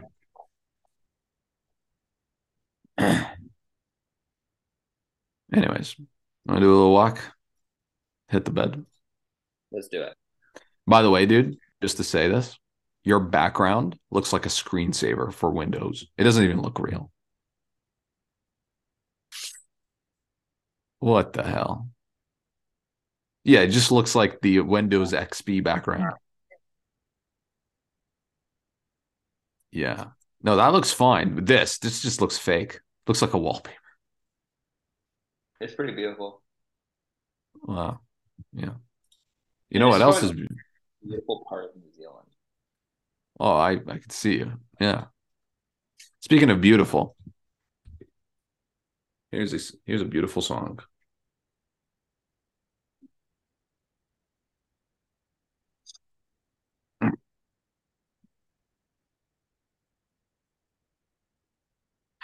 Little Yachty. I don't know if we played this song. I don't think so. So this is Lil Yachty. Song's called Coffin. Why is his YouTube name Little Boat? Little Boat. That's his nickname. To his nickname. I'm not even kidding. I'm not even kidding. 11,000 comments, 17 million views in 2 years. Dude, wait, what? Listen to that. Read that first comment. I used to be a fan, but after hearing this masterpiece, I'm a whole air conditioner now. And this is movies and music with an Naruto anime icon. 17,000 likes. Here we go. I gotta start dropping these, man. You got a lot. Fuck mixtape, fuck deluxe, YouTube. Oh yeah, the YouTube. Drop that shit, man.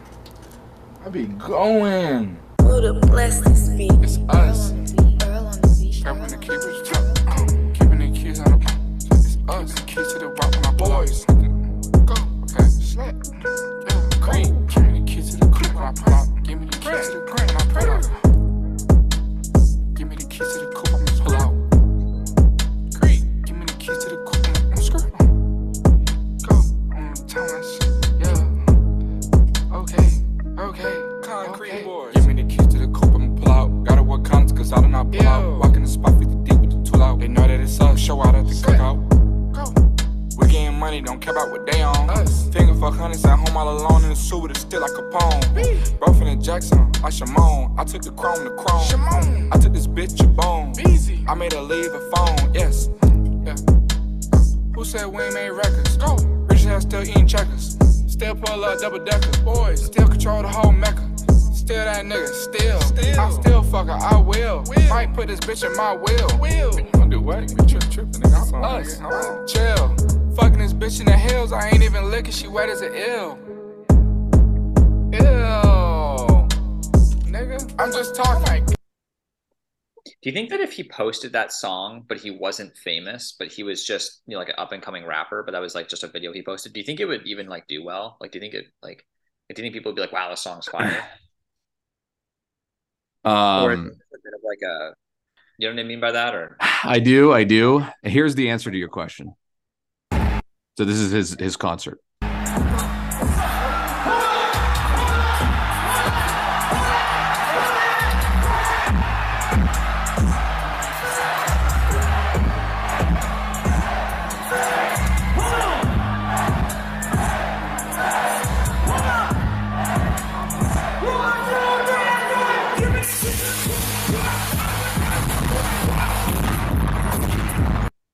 Crazy. Yeah. I think this song would do well if he was or was not famous. And if you didn't get the chance, I think this is one of the coolest videos on YouTube. Just type in Lil Yachty with the hardest walkout ever. It's sick. It's an interesting video.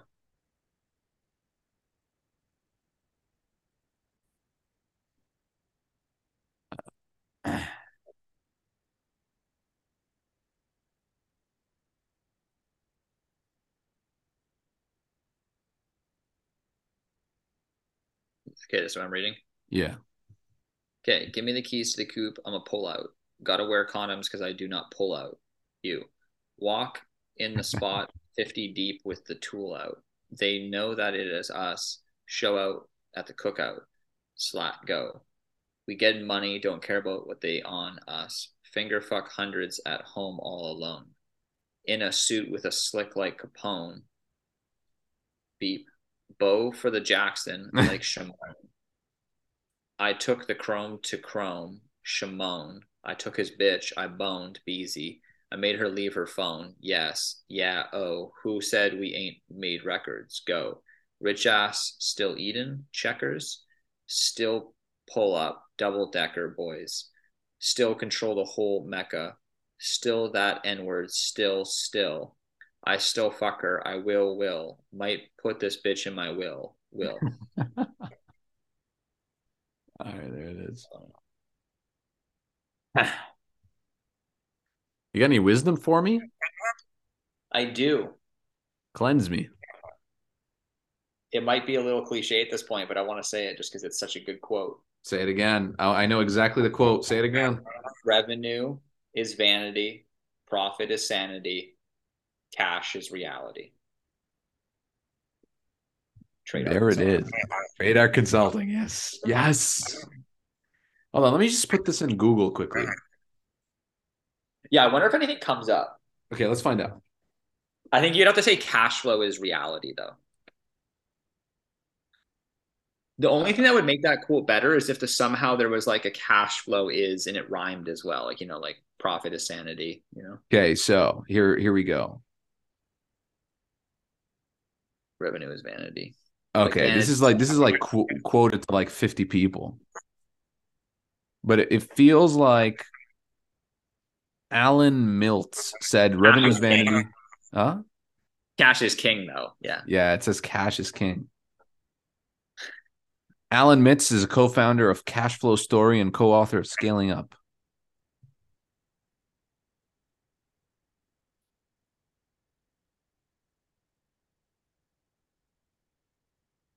Turnover is vanity, is about your ego. Profit is sanity, is about the reason you're most likely in business. And cash is reality, is what keeps the doors open.